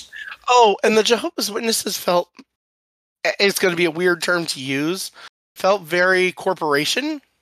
They are. The home office is in Brooklyn, New York. And, it's called the Watchtower Society, and it's been there since the early 1900s. I know, because I actually, when I was in New York, I took a photo of the building because we were crossing the Brooklyn Bridge, and I saw it. I sent it to my siblings. It's like, anything sound familiar to you? Of course, thrown my phone. Yeah. Kinda, exactly. Kill it with fire. So everything is centered there, and all the direction goes out to, it feels like a corporation that sends directions out to the stores, and then the stores implement it into their, and then they send somebody around like a district manager, because they're called, make sure you're doing it right. They're called a district elder, and they go around and they kind of come in and they check on the church and make things sure that it is very quote unquote universal. So it feels very much like a Walmart, or and I think that's one of the reasons why I adjusted to corporate life so well. Because it's super weird, and there's no franchisees owners. It's only it's out of the society on a macro scale. Yeah, what a trip.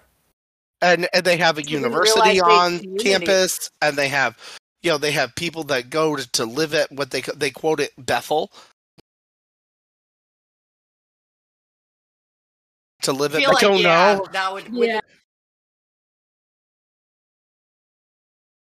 would, probably. So, because you had to fulfill certain obligations within the congregation to be nominated to go to Bethel. Once again, it's very Scientology. Just like a corporation. You have to be. Well, damn. I was going to say a raise, but that's not the word. Which does kind of explain why the church leader now is using his son as because the church leader, he's one of the head ofs, like of the three that run the place in Rutland.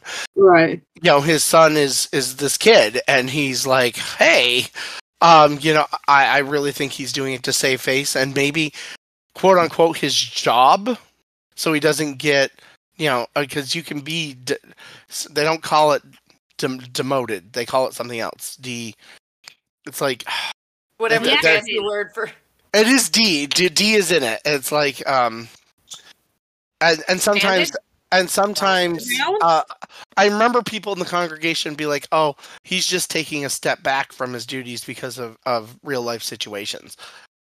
But it's not detitled, it's D something.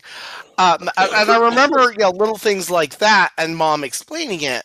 So their explanations are very solid. And so when they pull the Bible apart, they pick it apart to try to find things that they call themselves Bible scholars, and they make a point to like close all the corners and shit. They want to make sure that their story is tight. And honestly, they have one of the better assembled ones. And they use the King James version of the Bible, so it's not even like the Mormons where they had to write their own. They use something that has been known for centuries. That Watchtower? Which branch is it that uses the Tom guy that came up to the southern Vermont and found all this stuff underneath a tree one day? Oh my God! That's Mormon. That's the Mormon. That's the FLDS. Oh God! Hi. So the Watchtower is a supplement magazine that they send out that you can use when you're going door to door to try to say, hey, we're not really a cult. This is why we believe it. Constantly in my door, except it's like, it's full of shit that's like, why are you gonna burn in hell? Is your kid gonna lose their soul? And I'm like, so what they do is like they're trying to poke holes in the Catholic religion, which says you go to hell. The Jehovah's Witnesses don't believe that. They believe that when you die, we're here. You're entered into basically a queue to be resurrected. That if you die, all your sins are forgiven, so that Armageddon, God resurrects everybody and gives you 1,000 years to prove yourself. And then you have to fight in the war, and then... Yeah. So which I was like, I don't remember enlisting, motherfucker. Excuse you. When you actually read the Book of Revelation, it's very mixed up and strange anyway. And they tried to pick that apart and come up with something. Funny to me because I know I'm not religious in any way, shape, or form, but I was baptized. I just don't remember if I was baptized. Were? Probably as a baby. I was as a baby. Yeah. I just don't, but see, here's the best part. I just don't remember if I was baptized as Christian. The church let Mom in. No. Here's the best part. Okay. Here's the best part, Kat. I don't remember if I was baptized as Christian or Roman Catholic. That's amazing. So, you're gonna have to go to heaven and ask Jesus. So the reason why they don't baptize the kids in the Jehovah's Witnesses is that they want you to come out to the terminology in your own head that you want to do that. So they leave it. Want to? It's the AA mentality. But, when I think about it, I want to say it was Roman Catholic because the only reason I would have been baptized, which would have been to appease my Italian grandparents. Oh, I feel like it was definitely Roman Catholic then, right? It would have to be. It would have had to have been. Just go to church on Sunday, go into the confession box, say, I've done lots of sins in my life, I'm sorry, you'll be forgiven. How was I baptized? You get the free pass religion. That one's the best. Free Hail Marys, you're good to go. Both me and my were baptized. All three of us were baptized, but I don't remember if it was just plain old Christian or Roman Catholic just to appease my fucking grandparents. The thing that cracks me up is that means in your family, they went through this huge religious thing to appease the grandparents and then never spoke about it again. They were just like, okay, we're done with that now. Bye. That's exactly because my grandparents were like, oh, like we all have to do the whole religion thing. I've never once seen my grandparents go to church. I've never once seen them mention church. I've never once seen anything, but they're like, we are Roman Catholic. That is a thing. In this house, we respect Jesus. And I've never once seen any. I don't even remember a cross being in my grandparents' house. We're religious, believe us. Don't worry about it. That made things super awkward. But because they were Italian, they were Roman Catholic. Wow. You see, my grandmother was Catholic, and she had crosses all over the place. And it used to make me feel uncomfortable because the Jehovah's Witnesses don't believe that Jesus died on a cross. They think it was on a stake, and it was just the typical way people were killed at that point. Right, not a cross. So, but the way they did it was they had them. Sorry.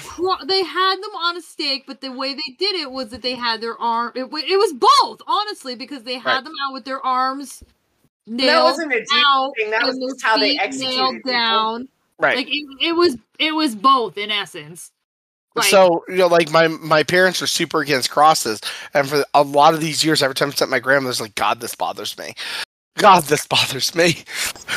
Yeah.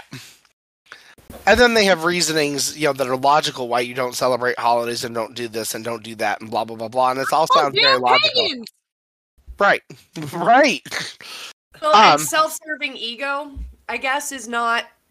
But it also gives you that feigned veil of, well, they're not lying to me, so they can't really be like the others. That is the one-ups I have given the Jehovah's Witnesses, is they're the only branch that's been like, well, those aren't our holidays, so we don't celebrate them. Right. Yeah. Like, oh, well, good on you. You're not going to steal from other religions, so... Don't want it. Don't believe in that. Doesn't make sense. Oh, yeah, there's no religion in the Jehovah's Witnesses. None. There's no special days. Holidays. They don't do birthdays, from what I understand. And that was the one thing I did find sad. And this is the thing. I don't think major religions and even cults are harmful in themselves. It is harmful people getting a hold of mass amounts of people who need something to believe that's dangerous. Right. And one of the things I remember seeing like that being abused in a form is a couple who had adopted on this child that was the child of the sibling of the man in the couple. She had fell into drug addiction, and so they took the child because they don't involve the state. It just goes to someone else in the community. And one of the things I found really sad, because they own the restaurant I was working with, was it didn't matter if he won a soccer game, wouldn't let him celebrate himself. You weren't allowed to be pat self on back. It was considered. Were they witnesses? Were witnesses. That's why. It's because all glory belongs to God, not belongs to your own. Not to you. You're not supposed to celebrate yourself. And I always thought, though I do kind of understand where that comes from, I always thought it was very damaging to the child's ego. Or you're not allowed to own any of your accomplishments because they're not yours. God gave you that accomplishment. But if you fuck up, that shit's your fault. Right. I always thought it was really dangerous because if you have abusive parents, that sets you up for a really dangerous power dynamic. And so that's in those organizations, that's where I'm like, I don't think the faith or the organization in itself is dangerous, but there is so much space for danger in these weirdly closed communities. It's almost like it's more dangerous. And like I said, after I saw what was happening to a much later version of myself, we'll call him that, because that's the way I felt he was. Evolved form Pokemon. What? It doesn't seem that it's the religion necessarily that's the problem. It's the interpretations and the actions of the people in charge. Yeah. Because the religion itself isn't... It's not damaging. If anything, it's refreshing to think you are actually researching the Bible and not just going and hearing a priest talk about it. Researching is admirable and all of that, but it's the damage that the people would be like, oh, or the interpretations that they get from it and think they're the only right person. Yeah, it's that space for the unfair power dynamic to be abused, which is very dangerous. And it's actually... House of Seven, example of that. Otherwise good thing that's relatively harmless. Final Fantasy was huge. Everyone loved it. It was a big deal. It was actually one of the more successful games. However, is that your fantasy cult that you were talking about? Yes. Because you haven't done that story yet. We should merge into that. And this one's a relatively short one because it's a mini cult. It's super condensed down. Have either of you heard of the craze that is happening of Otherkin? No. I have the Otherkin, actually. Okay, so Keller's familiar, Richard is not. Very much in the realm of, I'm going to use a trans person, for example, in the realm of being born in the wrong body. Which Again, only certain churches are like, fuck no with that, because it suggests that God made a mistake, and that's not possible, so we don't like that shit. But in the realm of that, there is a group of people, mostly creatives, who have been extradited from society, who believe that they can access or are born in the wrong body. Some of them identify with, like, a wolf, for instance, and are like, I should have been born in an animal's body, but I'm having a human experience right now, and it's referred to as other kin. Go a step further, and there's something that's like other kin in the fantasy. It's almost in the Unarius realm, where now you can pull fictional shit into it. This little group, it's way into Final Fantasy, right? And it's two women, they're married, and they believe that they are the real life counterparts of two of the characters in Final Fantasy. In the video game. Let me guess, Cloud and Sephiroth. No! Really? It's like this mad scientist kind of edge part is one of them, and then the other woman is like, again, intergalactic princess of some kind. Huh. The little mad scientist guy uses intergalactic princess to make weird mutant DNA and tries to poison the world. Final Fantasy.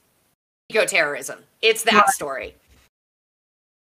But this little group, these two women, kind of start to find people online who are super into Final Fantasy, because it is a community of, like, ride or die Final Fantasy people. They are fucking in it.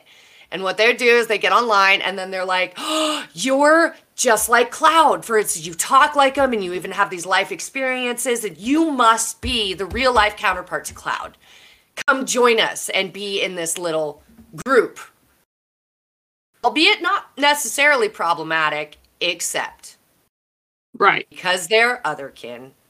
This woman, kind of like, the main character suddenly became responsible for all the income in the house. She quit her job, refused to work, and demanded that this person work. They would also supervise all the messages, tell you your parents were bad and didn't understand who you were, and so you should come live with us because we get you. We're your family. We understand you. And so people would accidentally isolate and end up in this kind of group where they were giving all their money to this girl who would also say she could bestow characters on other people.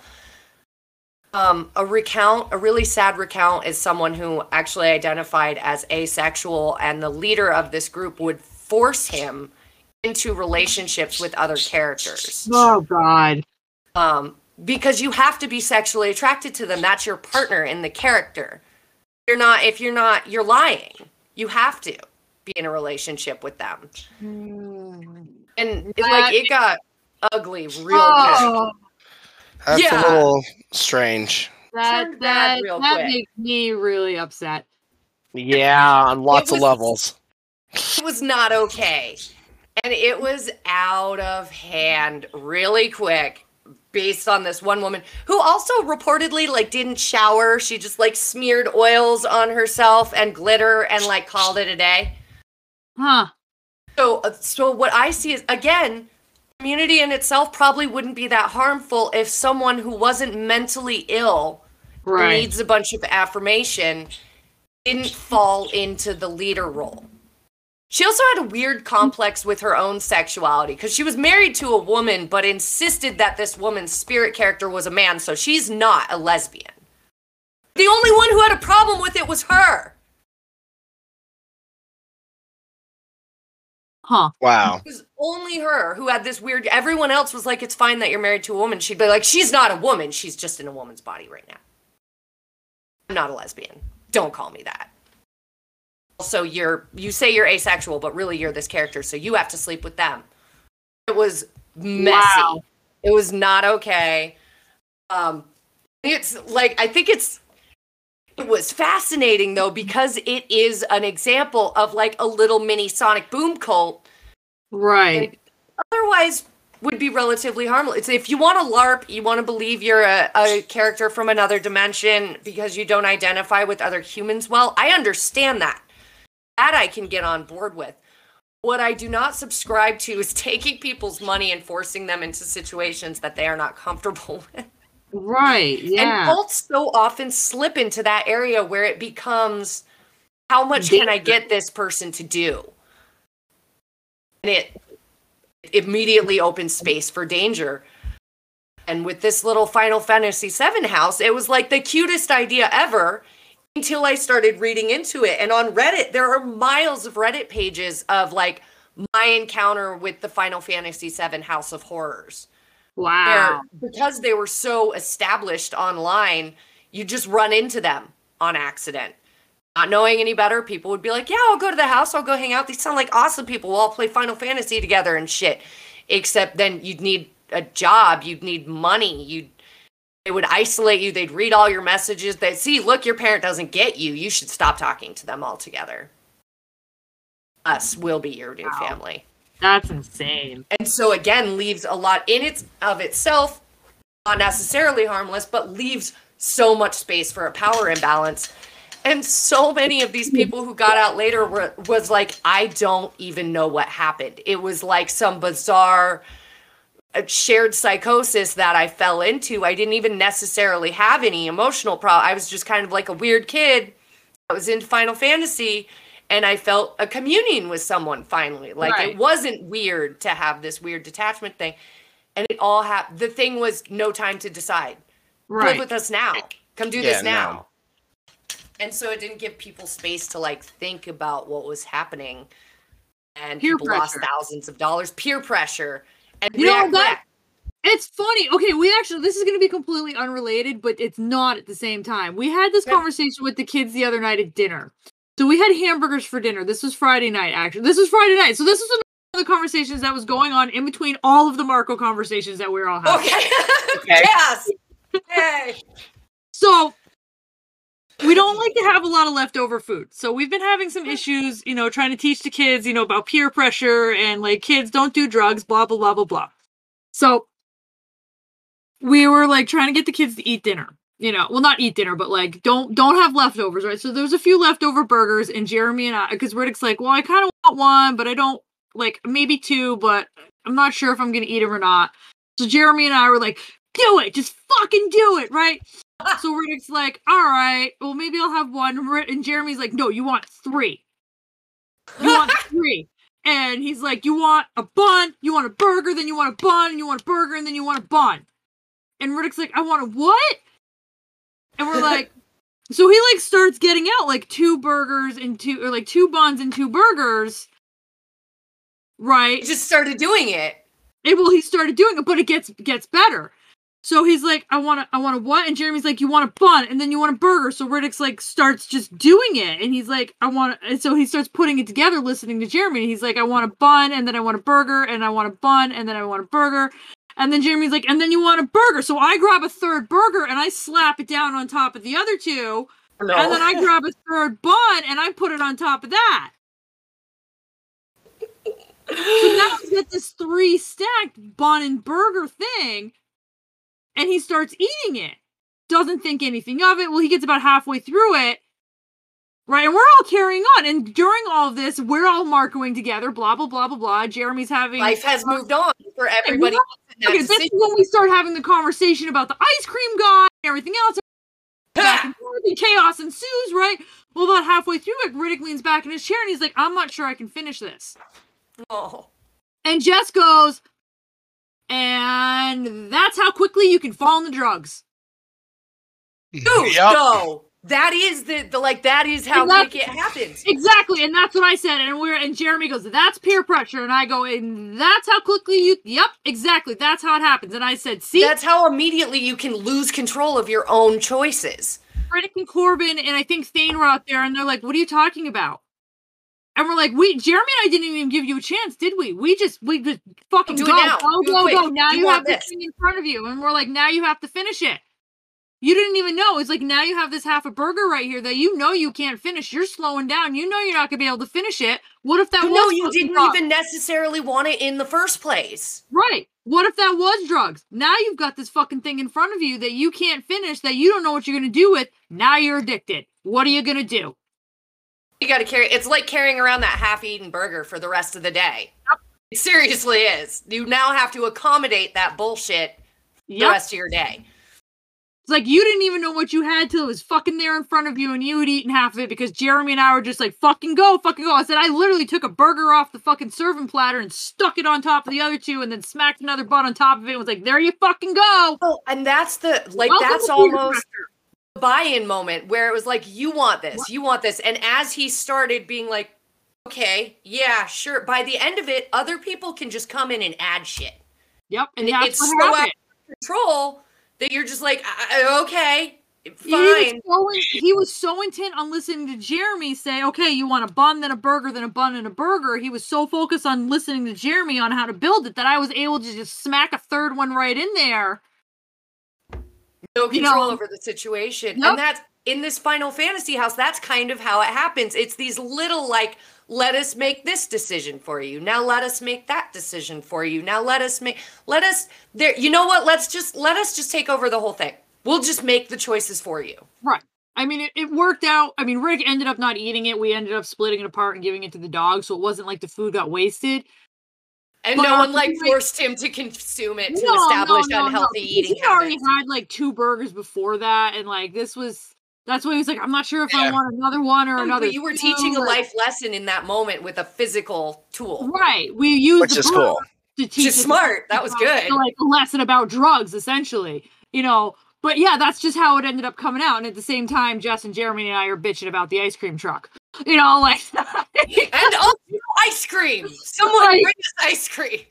But I mean, that's how the lesson ended up coming across, and they all just kind of stopped and it was like the lights went off in their head like, holy shit, you're right. Like, you're lucky tonight it was just a half-eaten fucking cheeseburger, but what if that had been what if it was 6 people and some meth? Right. Once again, no matter who's coming at you, you should be able to say what you're thinking and how you feel. Right, but you have to be able to advocate for yourself. Right. That's our point. But the thing is that he himself didn't have the capacity inside to click over and be like, no, and just be like, no, and back off. Right. He just went with it because, I don't know. That's why that's part of the like speed moving they do. And honestly, it happens accidentally in the drug world too, where people are like, well, if you don't want it, I'll just give it to someone else. And now you have to make this decision really quick. And does it depend on my friendship? Is this person not going to be my friend anymore if I don't take the hit? Oh my God, what's going to happen? So I'll just do it. They try to do it in sales too.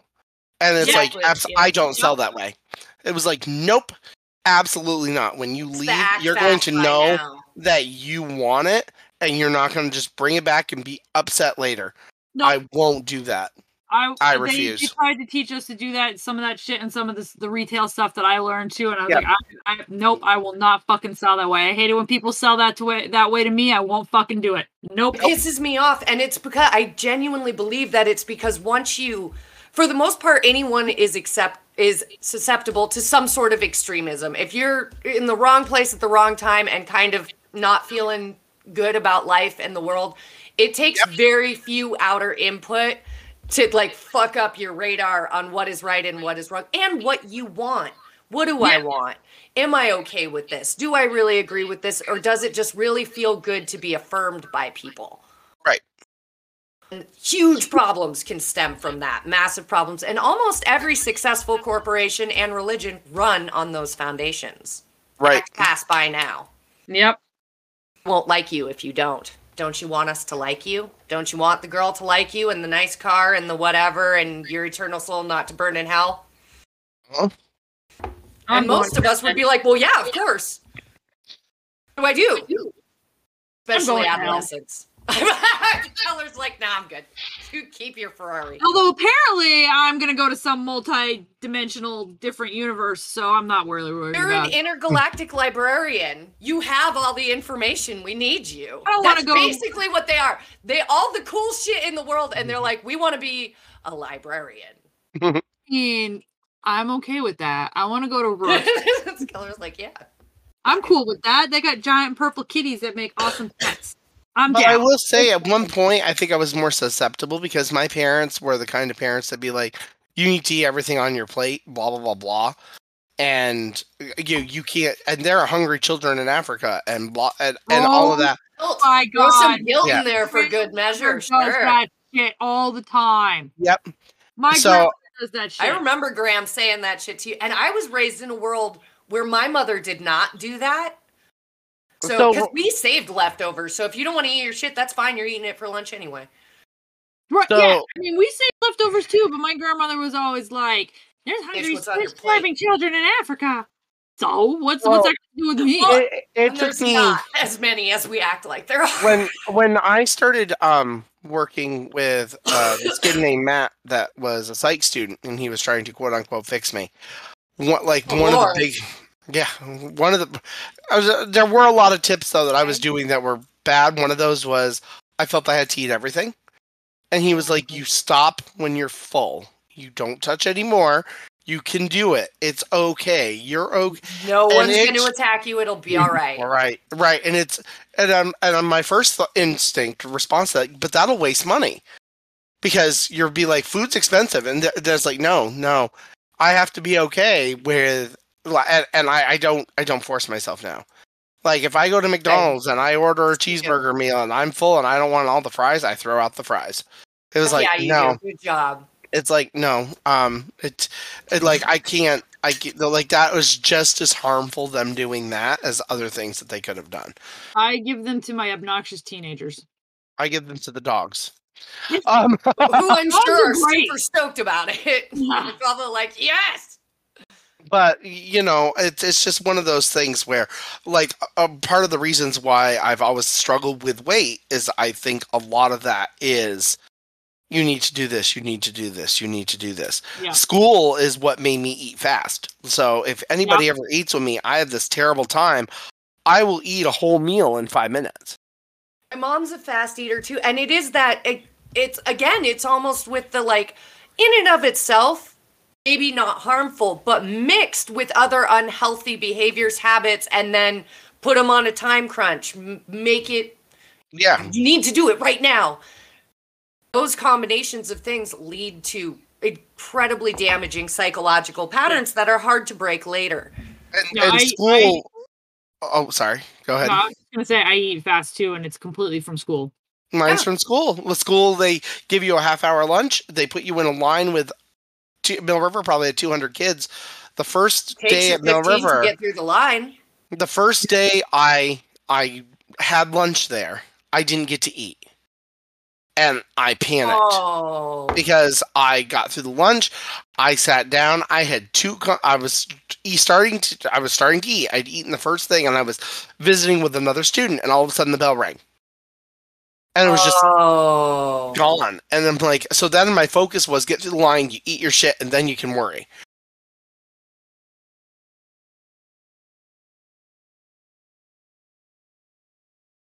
So that's 20 minutes. Our lunch period was 20 minutes.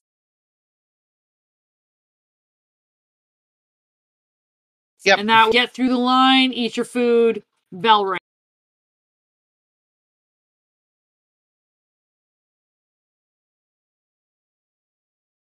Better hope. First in line. Same thing. Yeah. So you learned to find something that you could eat really fast. And you do it fast, right? Right, and then to eat it fast. I almost feel like I had the other end of the spectrum as a kid where I eventually just decided food was unimportant and took up too much time. Yeah. Yep, that's just as bad. Which is just as bad. That is not okay. Not at all. Just like a cookie's fine. It's all right. And that's what I would eat for the day is a cookie because that's all I had time to do. And I wasn't going to fuck around with the lunch line and shit. That's dumb. Yeah, I got to that point too where I just, I wouldn't eat breakfast and I'd pack Pop-Tarts and that would be what I would eat in between classes. Yeah, because it's establishing the do it now. Yep, I had more time to walk down to where the soda machine was down by the basketball court and grab a drink during lunch than I had time to wait in the fucking lunch line. But the more you get used to things that are faster like that and the less time you take, et cetera, and the more where you view your things as being more important than yourself, then you get released into the world to go out as workers. And that's... Yeah, you do. Yeah, it's the same thing because boom, boom, boom, your time's not your own. You don't have time for You're yourself. Comfortable with it. You are comfortable with putting yourself on the back burner. I'm not going to have time to eat.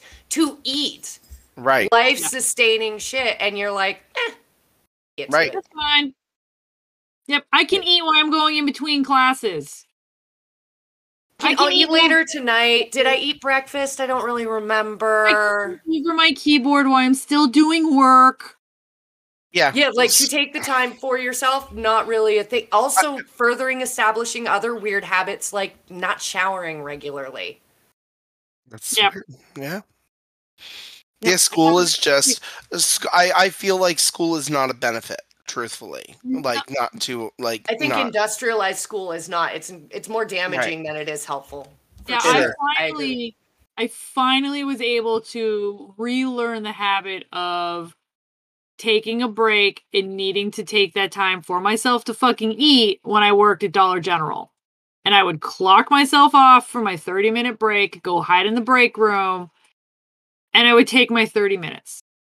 I mean, granted, all I got was 30 minutes, but I was off the clock. Fuck you, fight me. You made a point to be like, no, I'm not going to go get this thing for you. I'm not going to talk to you about your feelings this weekend because I don't have time. I don't have the emotional capacity right now. I have 30 minutes. The only time that I broke that rule is when I was the manager that was on shift and I had to go do something for one of my cashiers because it's not their fault that Dollar General has fucked up rules and I had to be in charge even though I wasn't technically on the clock. That's not my cashier's fault. But other than that, fuck you, fight me.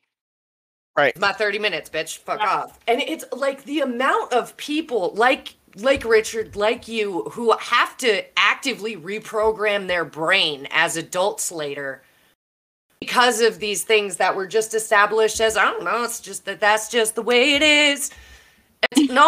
No, that's bad. It's very pointed. It's for a very specific purpose, and it's actually really damaging to the individual. We're finding and that doesn't even get into the entire branch of the population that's got military training. Totally slip between the cracks. Richard and I are just civilians. Like, let's add fucking making open sacrifices for your entire country and then backburnering your own well-being. Yep. Absolutely. Truthfully, I also think that it also fosters the younger people are actually being smarter with it. And they are like, so too. No. God bless this new generation. They're not fucking around. They're like, you want me to work on Christmas? Fuck you. Yeah. I'm like, yeah. You tell them to fuck off. And it's interesting because like a part of our frustrations coming in is that we immediately put it into our brain. Jesus, I never got to do that. No, that's not how you do things. You need to actually, like, what are you doing? That's not the way the world works. And you're being lazy, and it's just them being like, no, I'm not working on holidays like that. The idea of, I was hurt, so you should have to be hurt too. Why do you get to... They're like, our what we would call work ethic, which sure, we have because it was ingrained to us, isn't necessarily the correct thing to do, truthfully. They're saying, wait, you guys fought for us to work a 9 to 5, 40-an-hour work week. We're going to work a 9 to 5, 40-hour work week. And we're going, well, that's not proper work ethic. Right. You see, that's what's also unique is that almost every other country in the world has a 32 to 34-hour work week. Literally part-time. Paid vacation. Right. Oh, and childcare, and there's lots of other benefits that other countries have. Men get child time off in other countries where they get to be a dad for a year. Where their countries are focused on the almighty dollar. It's not I industrialized. was reading something the other day where it was it was an article about somebody talking to some of their friends when they were overseas. Having a overseas talking about something or whatever, and they were. I don't remember the full conversation, but the ending of the conversation was they asked their friends about what they thought about, America and all the other first world countries of the world. And the response from their friends was, you think America is a first world country? They're like, y'all ain't got shit. What are you talking about? And I was like, you know what? You're not wrong. Yep, can't disagree. We're the richest poor bastards on the planet. It's fucking bonkers. It's weird. So fucked up. This country is so backwards in so many ways. Well, and that's why I genuinely believe one of the reasons America has such a problem through the years with cults. Other countries don't have the same issues with cults that we do. Cults will take hold in other countries. Trying to reverse Roe versus Wade. Other countries don't have school shootings to the extent that we do. Minuscule. There's not this overwhelming. I mean, some of them do. If you can get into some Asian cultures that have a really huge sense, very cult-like sense of duty to their community, but not every country is like that. And America does it in this really psychologically damaging way that kind of leaves the population ripe for being scooped up in cults and cult-like behavior that can be damaging. I'm pretty sure Xena Reincarnated is running a cult right now. Actually, I want to show you a picture of this chick because she looks like Xena, Princess Warrior, where I was like, I'm sorry. Is Xena teaching people religion? What's going on? Don't you be mean to Lucy Lawless. No, it's not, thank God, because I was going to be like, what happened to you, honey? Who hurt you? So that this is what you're doing now. Please stop. Let's see. Show us on the doll where the bad man hurt you. Oh no. Okay, so this is Teal Swan. She is presently running a community. Oh wow. Right? Oh wow. Is that a trip? Yeah. Sure.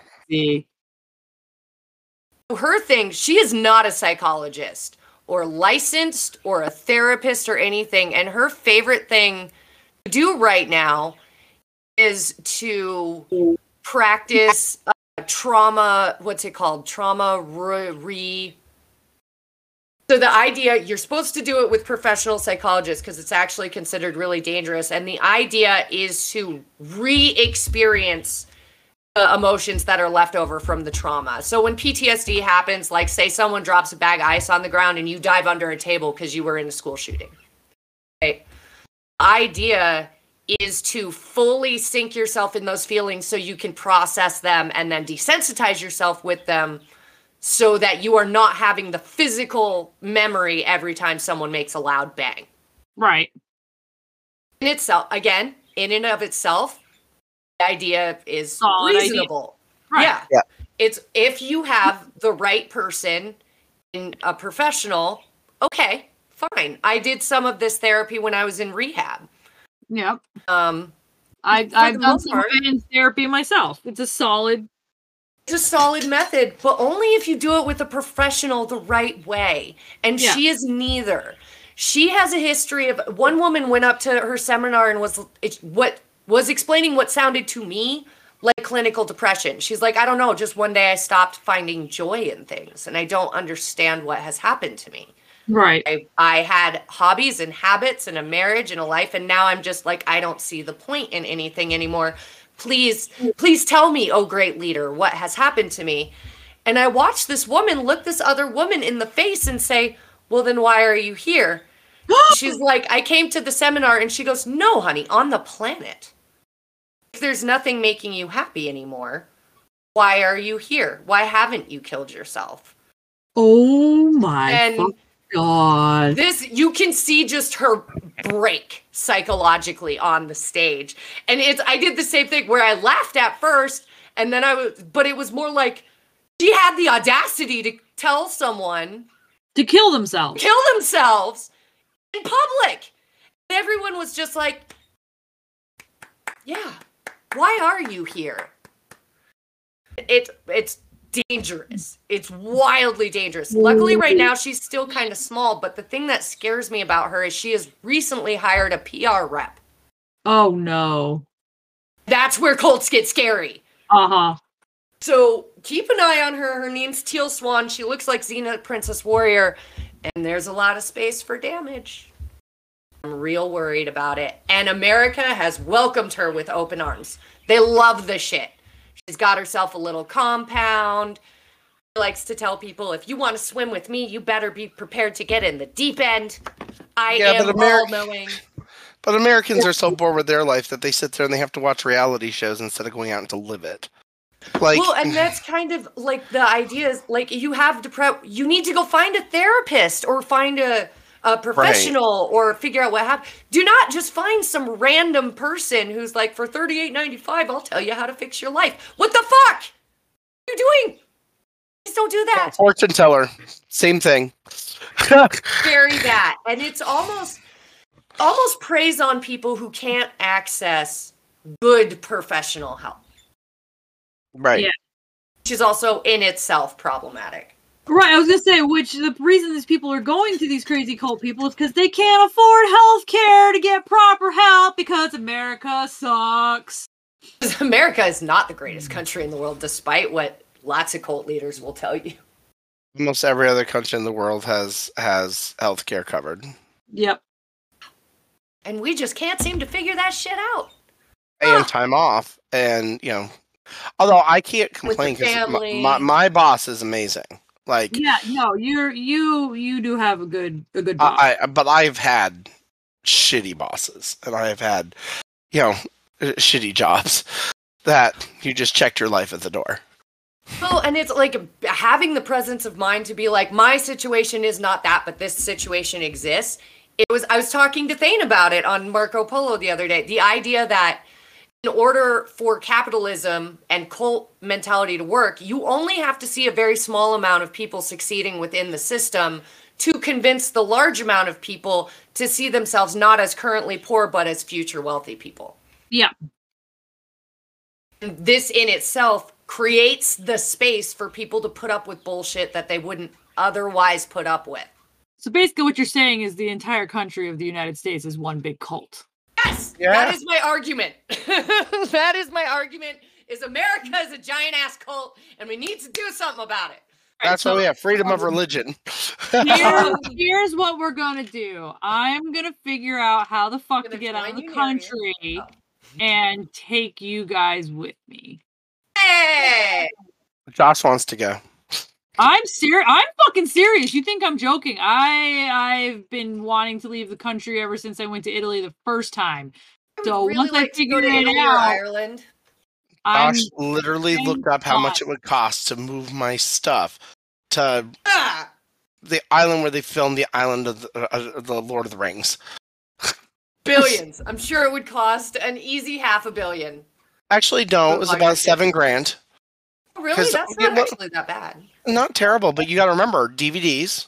All I also don't have boxes. $7,000, so again, I'm serious. Like I've looked into getting my dual citizenship several different times. Like the only reason I haven't packed up and fucking done it yet is 1, money, 2, children. But they're almost 18. I'm fucking out. You're almost done with the children thing, yeah.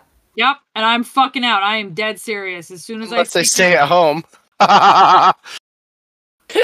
Keller's like, they can stay at home. I'm leaving. Bye. I'm out.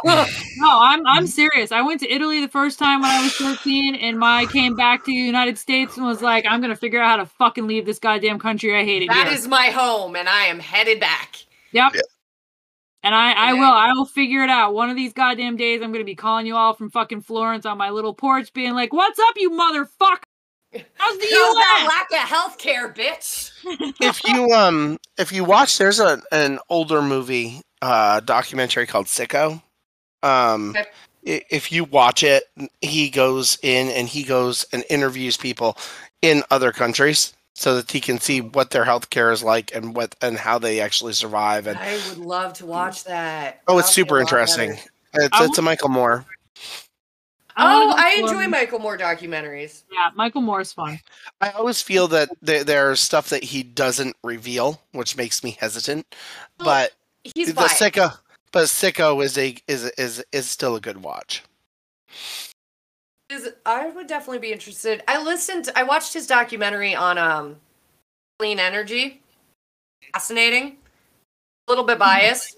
Yeah. But he made some good points. Oh, and if you want another fascinating watch a documentary called Religulous. Religulous? Religulous. Like spelled all fucked up, Religulous? Like religious, and I think it's IOUS. No, okay. ILOUS. It's Bill Maher. Bill Maher takes an honest look at a lot of religions.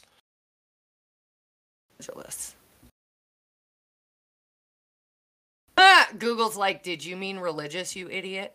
No. Oh, misspelled exactly what I meant to misspell.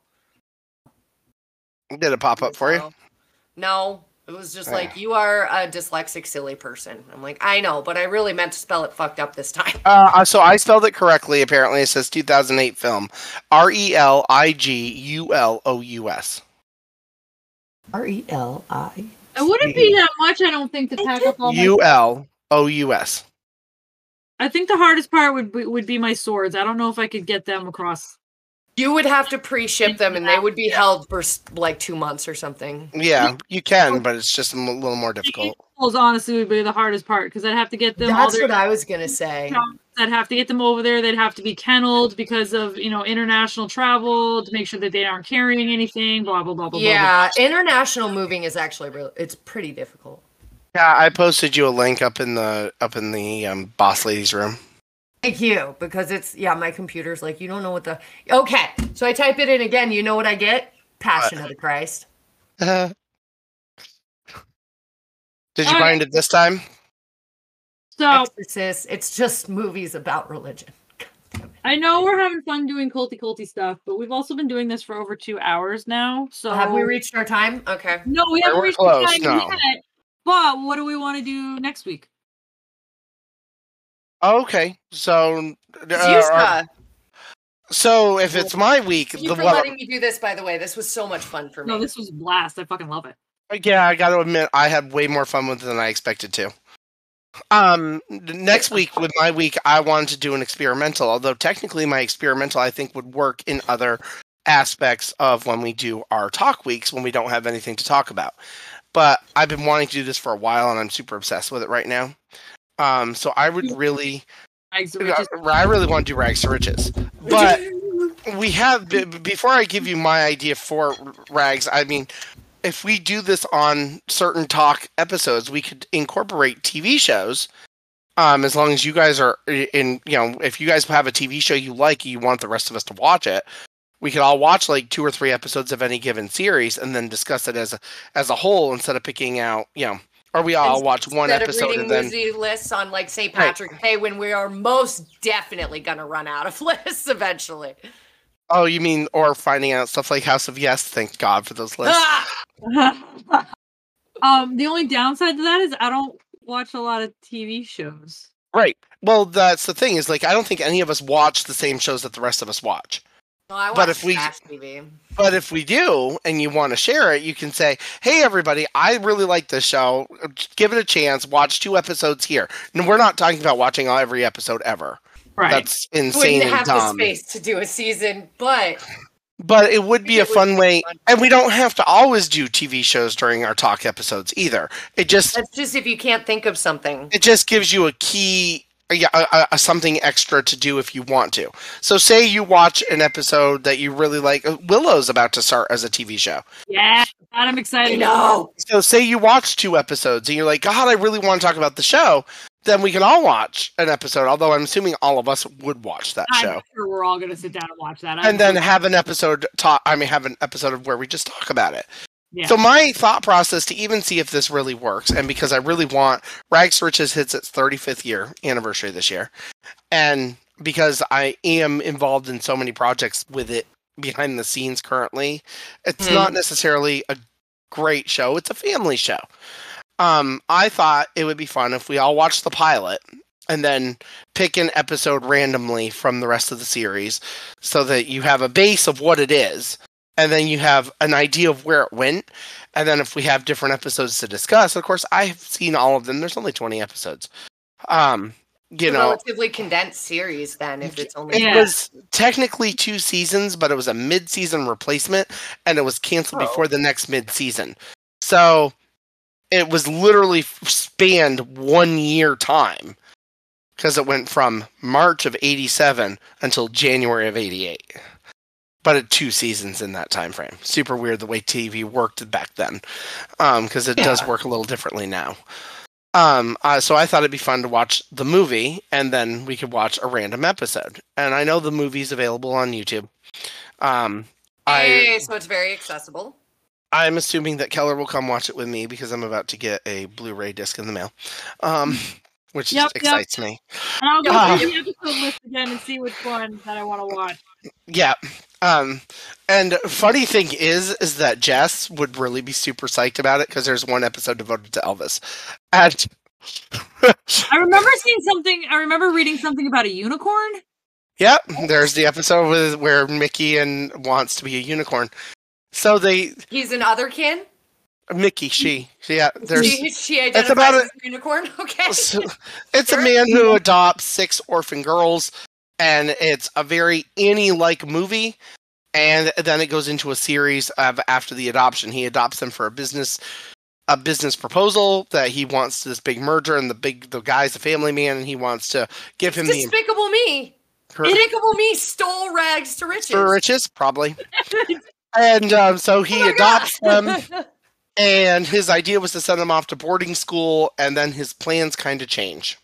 That's exactly the plot line! Just years before.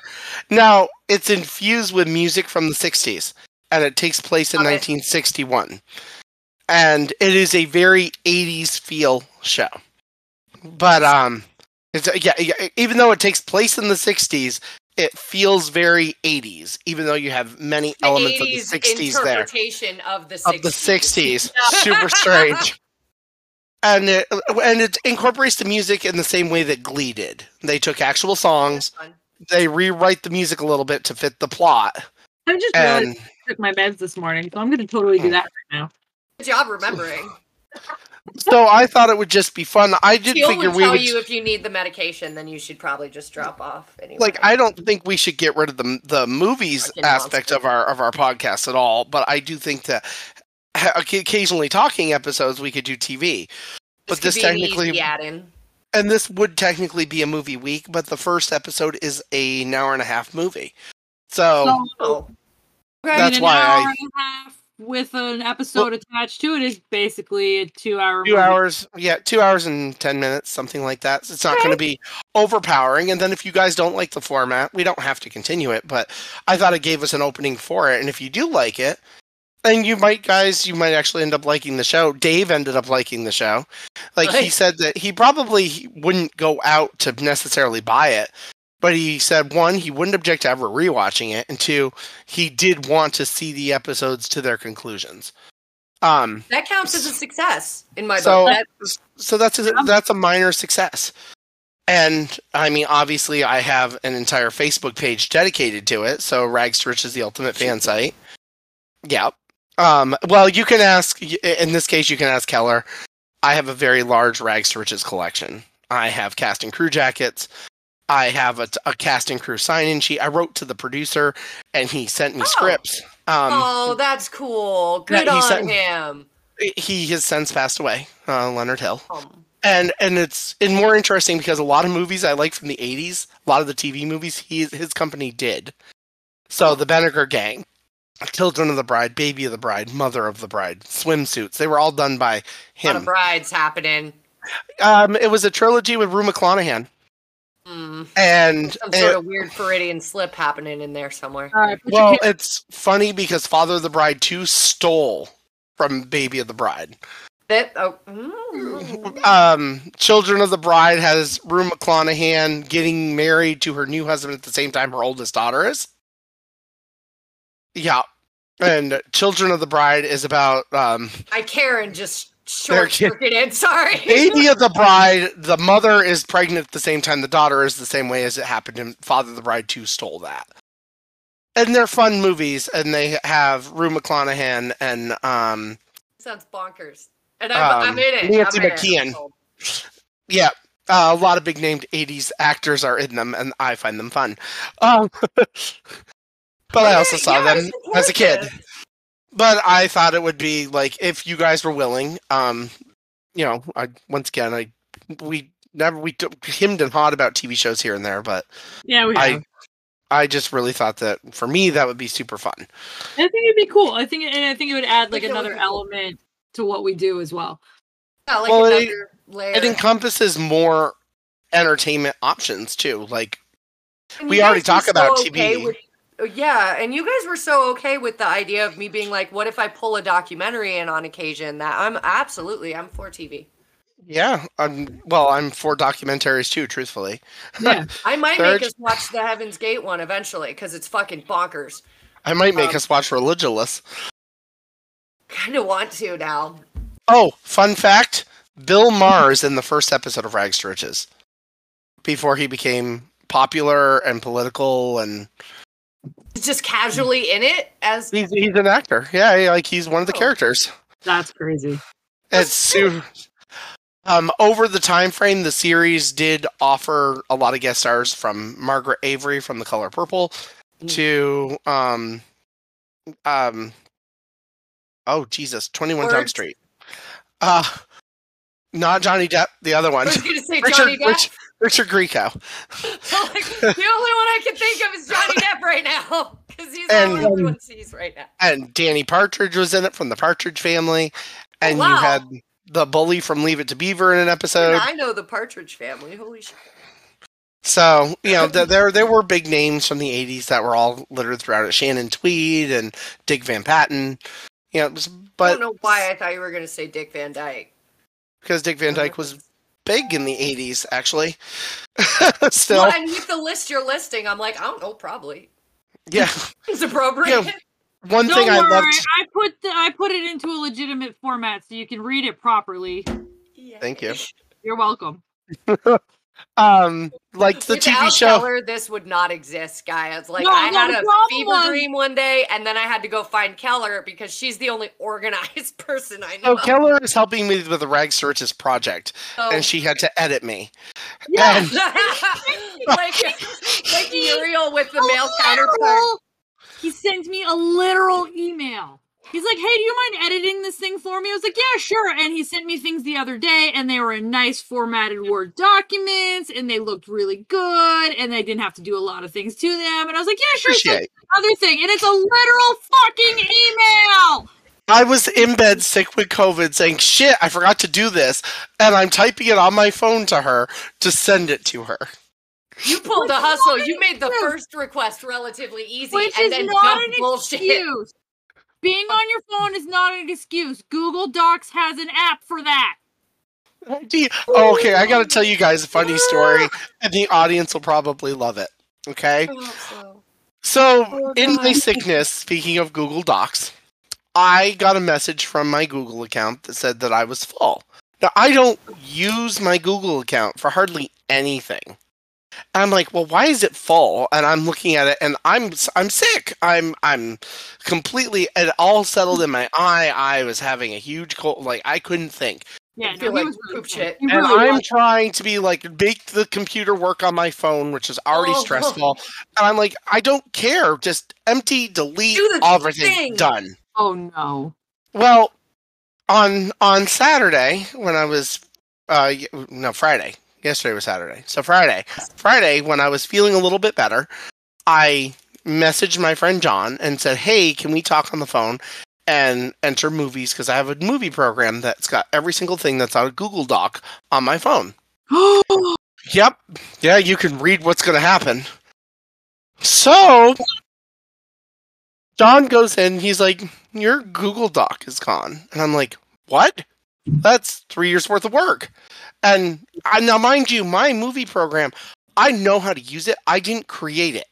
My friend Mike created it because I'm not really computer talented. I can do things if I'm told what to click and move. I can do it. You know, you can restore that, right? So anyway, I'm going in and John's helping me enter titles in there, and I'm giving him all the information of what I want in there because he's relatively good with Google Docs, and once again, I'm not. And he's like, your Google Doc is gone. It's like, what do you mean it's gone? I'm like, who got in there? How did it get deleted? I haven't had any weird sign-ins. Why did the FBI steal my shit? So I'm panicking, and John is like, let me look to see if I have a backup. And I'm like, oh, thank God. Nope, he never saved it. So I was like, well, let me call Mike. He created it. Mike sometimes goes in and takes a peek at the collection if he needs something for the Paramount to air.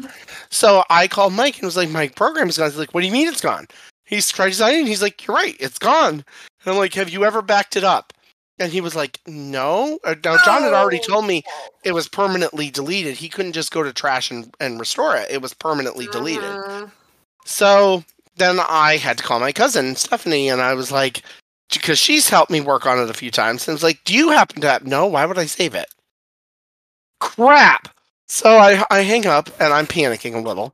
And I'm still signed into... I go in and sign into Google myself so I can see if there's anything. And there's actually... I typed in under the question mark of help.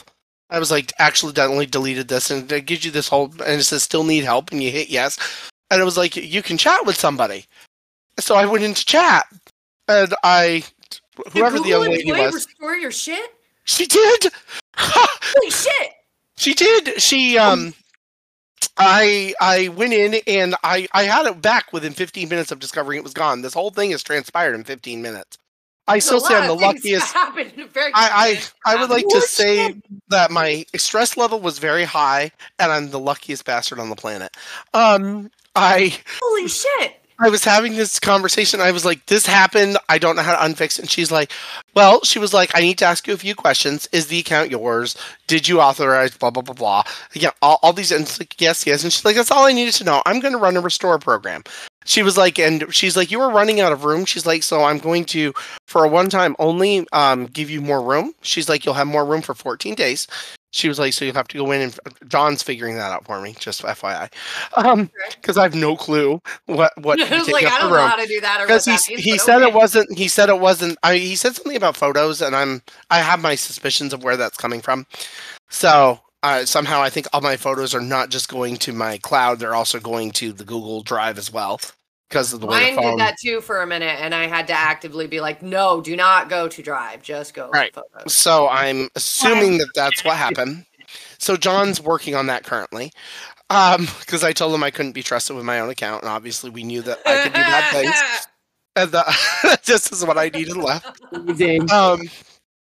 So she responded, and she was like, we're restoring everything. She was like, if it's been over 30 days, we might not be able to get it. I was like, it's been 2. So, and she was like, will you go now and check to see if it has restored? She's like, because some things have gone back. And I went over, and lo and behold, I was like, oh my God, there it is. And she's like, great. She was like, don't delete anything until it's done restoring, because we don't know what else will be there. She was like, is there anything else I can help you with today? And was like, all I can say is that if I was there, I would give you a big hug right now. Oh, and thank you. Thank you for giving a shit for 5 minutes. It meant the world. Because, yes, it did. And John thought it was funny because he was still in my account when it popped back up. And he was like, it just appeared. And it was because I called them back and it was like, I got to let other people know that this has appeared now too. So I appreciate you and thank you. And please delete anything that I don't need in there because I don't use it. Google technical support kind of has their shit on point. I remember going, like, something was wrong with my phone. It either kept crashing or a pop-up kept coming up and kicking me off everything. I remember getting so frustrated. My phone clearly had a virus or something. And I remember getting so frustrated and not understanding why I mean, as a kid, I had only spent like $180 on it. But for a kid, that was an expensive phone. So I was like, I don't get what happened. And I literally went onto Google, and it was just like, ask Google. It was a bunch of comments, and I dropped a comment, and like a half an hour later, a little chat thing popped up, and it was like, we're Google technical support. Do you want us to come fix your shit? Yes. And I was immediately terrified and was like, you're artificial. You're going to steal all my shit. And they were like, okay, we don't have to help you. And that kind of gave me the like, oh, well, it must actually be technical support. And they just like took over my phone for a minute, cleared all my cache and all my memory. And they were like, there you go. Have a nice day. Take us off your phone now. Bye. Like, holy shit. Yeah, I was super grateful. I couldn't believe that I got it back because I'd permanently deleted it. And that was 3 years worth of work. And now John and I now have a system. Every time he works on my collection, he's saving it to the drive. If I work on it with Stephanie, I write down all the titles that we do. So that the next time, if any of this ever happens again, I have Richard proofed this. because in my sick, you know you're not going to get a nice Google person the second time around. In my sick and headache and terrible, like COVID sucks. Just so you know, I hear it's a nightmare. I had issues, and I can't be trusted with my own account. I just don't understand how you permanently deleted it. I don't know either, and I don't ever want to be told how I did it. I just don't want to do it again. You have to confirm that you want to empty your trash. But like I thought I was deleting pictures, and I thought I was deleting emails. So when it said, "Are you sure you want to permanently delete?" I know I hit yes. We're like, yeah, of course. Because I don't want any of that. I need room, and you're telling me blah blah blah blah, and I don't use it. I don't have room. If I go into my trash right now, there's a whole bunch of shit in my trash. I'm sure mine too. Yeah. Right. Holy shit, I have to pee. Yeah, we're still recording. You're welcome, everyone. But you know, is that tying up the show now that we know what we're doing and where we're going and pee? I mean, so there's really things to do. New batteries in my mouse, so. Oh yeah. Yeah. Well then, everybody. Well then, thank you for listening. This is so much fun. Go give Unarius $30. They're the best. They're so much fun. I kind of want to go join them. Follow the tiara bowling ball wearing glittery sparkly grandma into whatever ether she wants amazing. To go. I know that I've sucked Keller in a little bit, but please go take a peek at my Rags to Riches page and stuff like that. And then I can't wait to watch the movie with you. I've been forced into the Rags to Riches cult unwillingly. I love this show so much. I made a personalized Monopoly game from the show. He did. And I not only made it for myself, I made it for the cast members I'm friends with too. He's friends with cast members. Oh, I'm friends with the. So do you remember a little while ago, Keller and I took a trip over to New Hampshire to go see a movie called Holy Frit, and we were excited about it? The cameraman from there worked on Rags to Riches. That's why I went. Yeah. So you're fandoming. You're fandom following. Yes, we are. So I am friends with the cast, the crew, the behind the scenes, the extras. I have a lot of people from that family show that I am in contact with. I'm going to say this right now, though. If they really do get a movie deal and they make that and we get access to it, we are watching Holy Frit because... Holy Frit's one. And it's a documentary. It is a documentary, and it's fucking amazing. Yeah, it's a really good movie. If you guys can find the movie Holy Frit, please watch it. It is the making of actually a religious community's stained glass window. And it's the biggest stained glass window in the world. And they did techniques that have never been done before, and you show you the stress from beginning to end of how they built these stained glass windows, and it's amazing. Yeah, the technique, especially if you like stained glass, the techniques and it's fantastic. What they did to make this happen, impressive. I would like to see that. Yes, you would enjoy it. It's great. And the photography is done by Luck Nicknair. It's Luck, not Luke. He'd probably hurt me for that. And he has a lot of stuff under his belt from dating all the way back to the 80s, like Rags to Riches. Oh, another fun fact about Rags, Chris Carter wrote the second season for most of it. So Chris Carter is the creator of The X-Files. So he got his beginning with doing family shows, one of them being Rags to Riches, the other one being a Disney program called Brand New Life with Barbara Eden. Very cool. Which must be earlier on because I don't remember hearing it. Brand New Life is 88. Rags to Riches is 87. Slightly before my time. And Brand New Life aired on The Wonderful World of Disney in a series of 7. They were all movies. They were 1-hour episodes. So there were 7 episodes. It's almost like a double episode kind of thing. It's almost like a series, but not a series. Yeah. Series of telemovies-ish, but they're short. Telemovies. Those exist. Okay. So thanks for listening, guys. Thank you, everyone. This was so fun. Go follow all of us. Go check out the Patreon, which has Richard's house tour in it. You can go see his marvelous collection, including the Clue games. Is that up on the Facebook? It is on the Patreon. Next week I'll post Rags to Riches pics. It's the Patreon on the Facebook. Oh, I have to make sure to to connect the website. It's not. Yeah, I still can't find the Patreon by typing in our name. Crap. Well, then don't go look for it yet. I have to go find out what's up with the site. But in the meantime, looking for it over the past next few days. Go back, look for it, check periodically. Back and look for it. Go follow us on Facebook. Apparently, if you do listen to the podcast, if you can, try to review if you use Apple Podcasts, because apparently that's the algorithm they use to push you up the ladder. If you have time to do that, we appreciate it. Very awesome. That's it. And thanks, Paul, for continuing to listen to us. Thank you, Paul. We love you. Yay! Goodbye. Bye.